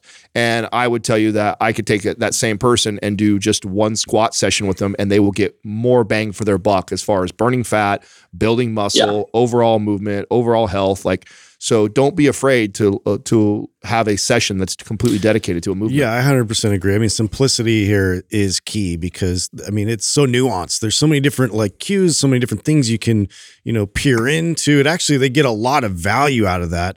And you have to consider each person individually, like what's their biggest need? Like what can I really hyper focus in on and educate them and build them, a routine that's going to last them a long lifetime. And so this is something too, like in considering, each joint's function and really like hyper focusing in on that and like alleviating pain or any kind of restriction of the body. We could just do a session mobility wise where I could really like teach them tricks and ways to, place their body in positions where it's going to alleviate a lot of that. It's going to open up new ranges of motion. It's something that they can apply at home. I'm giving them skills to then apply at home and practice. We come back, we move on and we go to something else like maybe a compound lift or something that has a little bit more, involvement in terms of difficulty. So, there's a whole scale with that. Like, it's just, you got to look at it as like, how can I sort of, compartmentalize what I would normally do with a long session with somebody and really just, add as much value by hyper focusing on and educating this client. Yeah, Isaiah, your clients. So I would spend that 30 minutes on the stuff that they need you the most for. Yeah. So it may be overhead press and row. It might be mobility. It might be, correctional exercise. It depends on the client. And now here's what I would do if I was in your situation. So one of the reasons why I ended up opening up my own studio was because I hated being limited by the big box gyms. They tell me what I can and can't do. Used to annoy the shit out of me, so I opened up my own studio so I could do whatever I wanted. But in the meantime, you're in this facility, you're limited by time, so you got to figure out a way to work around it. Here's what I would do if I were you. I would do what the client needs me to do the most in that 30 minutes, and then I would say, John, here's the rest of your workout. Go do that in the gym. I'm going to be training Susie over here. If you have a question, just come over here and ask me real quick, or I'll keep an eye. I'll keep an eye on you through the corner of my eye. And if something really happens, then I'll shout across the gym. And the clients won't mind. In between sets, I'll ask, answer your question, or I can kind of watch a little bit, or I know you're doing the exercises I told you. But focus most of all that 30 minutes is what you think the client needs you most for. So look at all the exercise, all the stuff you want to do, and say, okay, what do I feel most comfortable this client doing on their own? And what do they really need me the most for? Sometimes it's the exercises that they need the most cues for. Sometimes it's the exercises they won't do alone. So oftentimes it was like, I'm going to do these exercises with my client because they're not going to do it on their own. Like they may need me, they may need my help with the squat, but I know they'll go squat on their own. But I know this guy ain't going to do mobility. So guess what I'm going to do for 30 minutes with this person? Just mobility. So this is where the coaching and training aspects, where your expertise comes into play. And those limitations already, my head is in the direction of like, how many times can I schedule them a week? Like, how can I fill the schedule up? And because it's going to be of value to them. I'm going to keep teaching them. If I have the short, brief moment of time with them, if I can have them as frequently as possible, run through all these sessions, I'm going to be able to establish some kind of routine that they can stick with. Isaiah, what is this a big box like gym chain that you work at? It's called Mountainside Fitness, so okay. I don't know how big that is. I know it's pretty big in the area that I'm in. Okay. Do they allow you to train a client 2 sessions back to back by any chance? Yeah, and I've done that. It's just not every client has the time to do that, but I have done hour sessions. Yeah, that's okay. That's what I was going to say. So, if I had a client that I'm like, well, here's the deal. In this 30 minutes, I'm going to focus on the stuff you really need me for, but I'm going to be honest with you. You also need me for other stuff as well. I think you need to work with me for an hour. I mean, you're the expert, right? You make the recommendations and you take it from there and you give them an option. Option one, I'm training you for 30 minutes. I'm going to focus on the stuff you really need me for, but then that means that there's other stuff that you kind of need me for, but you got to do on your own. Or option two, I'm your trainer. That's it. Everything you do in the gym, you do with me, and I can tell you that you're going to get the best results, and I can guarantee that you're going to be in the best hands doing it that way as well. Well, this also highlights the exception to the rule, right, that we make sometimes. We talk about on the show all the time the benefits of free weights and that isolation exercises are like inferior to, compound movements and stuff like that. But here's an example of where I would use a lot of machines and real basic movements is I would go, okay, like Sal is saying, I'm going to focus on the thing that they need me the most for in those 30 minutes. And then I'm going to prescribe the rest of them. And I'm going to prescribe things that may not be as good, right? So I know that a barbell bench press is superior to a machine cable fly or a machine press, right? I know that.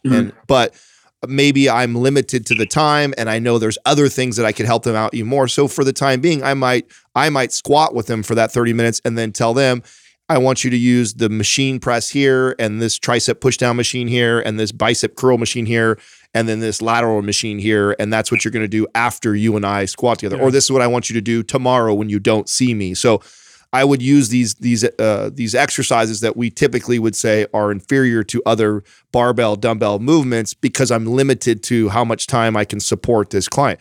Or you might have a client who actually, once you show them one time, they do have pretty good form and you can trust them to go do a, dumbbell skull crusher, or they do pick up bench press. And so you can prescribe that. But I think the answer is pretty much the same from all of us is you as a trainer need to figure out what, if you looked at the perfect program where you weren't limited by time, where are the areas that they will need you the most? And that's where you focus your time. And then the rest, you prescribe and tell them to do on their own.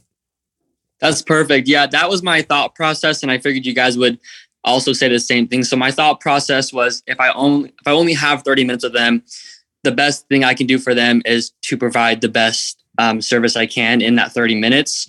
And I've really learned how valuable the compound lifts are. So I've been starting out my sessions with those lifts, squats, deadlifts, bench press, because I feel like those are going to give them the most benefit. And some of those lifts, you really need help doing that. Like you obviously need a spotter when it comes to bench or to watch form when you squat. So I've been really focusing my sessions on those. And sometimes they take up half of the time. Sometimes they take up the whole time. Like in a 5x5 squats, like 30 minutes goes by pretty quick. Yep, right. And they haven't complained that it's boring or that they're not having fun. They're seeing good progress and they're getting good results. So I just figured I would get some validation from you guys first. But let me interrupt too. Okay, this is a mistake, and also I don't think you're making this mistake, but be aware of this. A mistake that a lot of new trainers make is they completely forget human behavior. What your client needs you the most for sometimes is what you think they need the most, and sometimes it's just like I said earlier, like I got a client who definitely benefit from me doing lots of, squats with them, but I also know that they're going to do some form of squats on their own. But the one thing that they always avoid is mobility work. So guess what I'm going to do for 30 minutes with that person? Mobility work, right? So you got to think like that. What does the client need the most from me and what is going to benefit them the most? Do that in the 30 minutes. So sometimes it's going to be the compound lifts. Sometimes it's going to be the stuff that the client won't do on their own, even though they know how to and they can. They just don't do it on their own. So that's what you end up doing. And when you have multiple things that you're trying to address, like because maybe you're hearing salary and you're like, shit, man, they really need me for squat. They really need me for deadlift. They really need. So there's nothing wrong with you doing this. Like, and by the way, the more you plan this out and share with your clients, the better your re-signs will be. So they see that you have this long-term plan. And you might say, hey, I'm limited to only 30 minutes with you. So this month, what I'm going to do is every 30-minute session is going to be different. And I'm going to go over what I think are the 12 most important movements I want you to do. And so every workout is different for an entire month. And then they practice on their own. That's right. And then they practice on their own, and then you focus on maybe just a couple at a time. Does that make sense? Like, so there's, and I tell you, like, talk about setting up re-signs is a great way to set up your re-sign, because they see that you have this long old plan laid out for them. Tremendous value. You're going to get tons of value in your coaching by you. And what might end up happening, and I guarantee this will happen to you if you do a good job of this, many of them are like, man, this 1 day or 2 day a week, 30-minute thing is just not enough for me. Can we do more? I love it. I want to do more of it. Right. And so that's another way to lay this out, is to, plan it out weeks or months in advance of everything you're going to be covering with them. And then you'll be asking them to do some of the things on their own. Got it. Yeah. Very helpful. Thank you. No problem. Your guys' show has taught me more than my certification has. So I appreciate your guys' content. Which certification was it by any chance? And I've learned a lot, so I'm not going to discredit them, but I went through NASM. I was joking. We all started up with that. Yeah, we all started with NASM. So they're great certification. Thanks for calling in. Oh, by the way, is there any program you want for free? Because I'm in a giving mood. It's a holiday season. Santa Claus. I would really like. I'd be a fan of either anabolic or performance would be awesome. No problem. I'll give you a 5% off code. Just use Adam. No, I'm just kidding. We'll send both those to you. Okay? Wait a second before I let you commit to that. Do you own Prime Pro or Prime? No. Okay. So I'm not going to let you. I'm not going to let you pick because here's the deal. Those two programs for trainers and coaches, I've said this on the podcast again, so I'm going to insult you a little bit right here. You're an idiot if you don't own those and you're a trainer and a coach. Those two programs are so valuable for you as a trainer and coach. Like, when it comes to addressing issues with the clients, if you own those or you have those, you should be able to go back and reference that and be able to blow essential your clients' for your minds. tools. Yeah. All right, Isaiah, check this out. All right, like I said, we're in a giving mood right now. You're a trainer. You're one of our favorite people. We love coaches and trainers because we are coaches and trainers. I'm going to give you Prime Pro, Anabolic, and Performance for free. There you go. Oh, wow. Whoa. All right. Thank you. No problem, man. Now listen, you got to do one thing for me. Go be the top trainer in your gym. Go out there and change kick ass, and then go open your own studio so you don't have to follow these stupid rules. Yeah. I will do that. I can do that. All right, man. Thank you. Thank you. Change lives, buddy. You know what's really annoying to me that gyms do, I can't stand, is they fail to recognize the following. What's best for the client is best for the business. They just don't think of that sometimes. What they think to themselves is 30-minute sessions, we can fit this many more clients. Number crunching. It's a lower price point. We're going to sell more training. No, what's best for the person, what's going to give them the best results, improve their consistency the most, it's going to give the trainers the most tools to do the best job. That's what's going to make your business and your gym crush. Pricing and timely. It's a race to the bottom. It just annoys the crap out of me. And I really wish that a lot of them would do this. And it was funny when I would run gyms, I would do what I wanted to do half the time and not what they told me to do because I understood this. And luckily they left me alone because when they'd see the money, then they'd say, okay, well, Sal, you keep doing your thing. But it really bothers me when they do that. You know? Yeah, I remember this though. That was the push for a while because it made sense corporate wise. Yep. Like let's be as efficient as possible. Let's like lower price point because maybe price is the biggest barrier. But then you had trainers out there like me. I'm like, I want to sell the biggest package I possibly can. Like I don't want to so I would have to sell these 30-minute sessions and I would just stack them all back to back to back. Yeah, so exactly. That's what I do. Well, I'm going to use this opportunity to continue to insult Isaiah and all the other trainers. I'm serious, Kay. The kid just said it's a valid point. You're the Grinch. Listen to me right now. The kid just got done saying how much he's learned from our podcast in comparison to a national certification. NASM, by the way, runs you $800 to $1,000. Yeah. Okay. Yeah. MAPS Prime and Prime Pro, the fucking bundle is $160 or so, give or take, whatever it is. That is not that much of an investment, and what you'll be able to do with that with your clients will absolutely blow your mind. So if you're a trainer and you're listening to this, and I haven't said this in a while, and you do not own both those programs, you stop listening to the show. I don't want you to listen to the show anymore. You're getting all this good information. You see all the value in it. Now you got to apply it. And you haven't invested in those two programs. And out of all the programs we own, nothing. Dude, we made those for trainers. No, I mean, that's really who 100%. we thought about when we made them. And the value is tremendous. And as a trainer or a coach, I'll tell you something right now. If you want to be successful and you had to pick a goal that you could work on to make yourself successful, it's not weight loss. It's not muscle gain. It's not performance. It's getting people to not have pain and alleviate pain. pain. I swear to God, if you could do that, you will have a client just for life. do you guys remember? I mean, I totally remember being a young trainer and then a client telling me they have a pain here or this bothers them and being like, oh, fuck, I don't know. You know, like, I don't, or trying to guess or figure out, or then going home and trying to research and figure out what it is. Like, literally that has like compass tests built in. So if they have an issue in a joint that's bothering them, you literally can go, okay, let's do this movement, see how they move through it. They'll feel better right away. And then they have exercises to support that and improve that are laid out for you. You look like a brilliant trainer and you could be brand new. Like, so if you are a new trainer and you don't have that, slap yourself. Adam's disappointed in you. Look at his face right now. You know now. what? Well, because I knew it when you were asking him about what program. I know he wanted the cool ones. Yes, right? he was going, oh, anabolic or aesthetic. Those are, and I'm thinking to myself, this kid, I bet you doesn't even have fucking Prime Pro.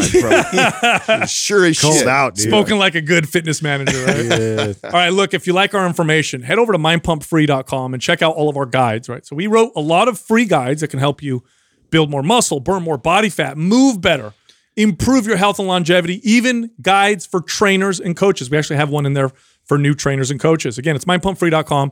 You can also find all of us on Instagram. So Justin is at mindpumpjustin. I'm at mindpumpsalon. Adam is at mindpumpadam. You're a mean one, Mr. Grinch. Thank you for listening to Mind Pump.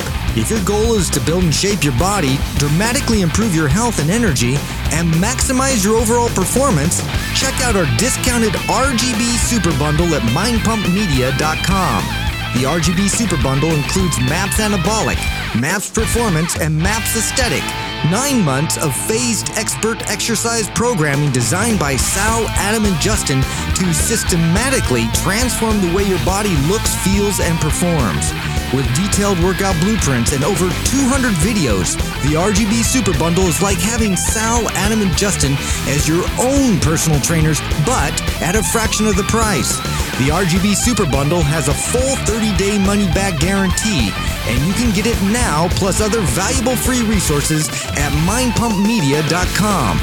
If you enjoy this show, please share the love by leaving us a 5-star rating and review on iTunes and by introducing Mind Pump to your friends and family. We thank you for your support, and until next time, this is Mind Pump.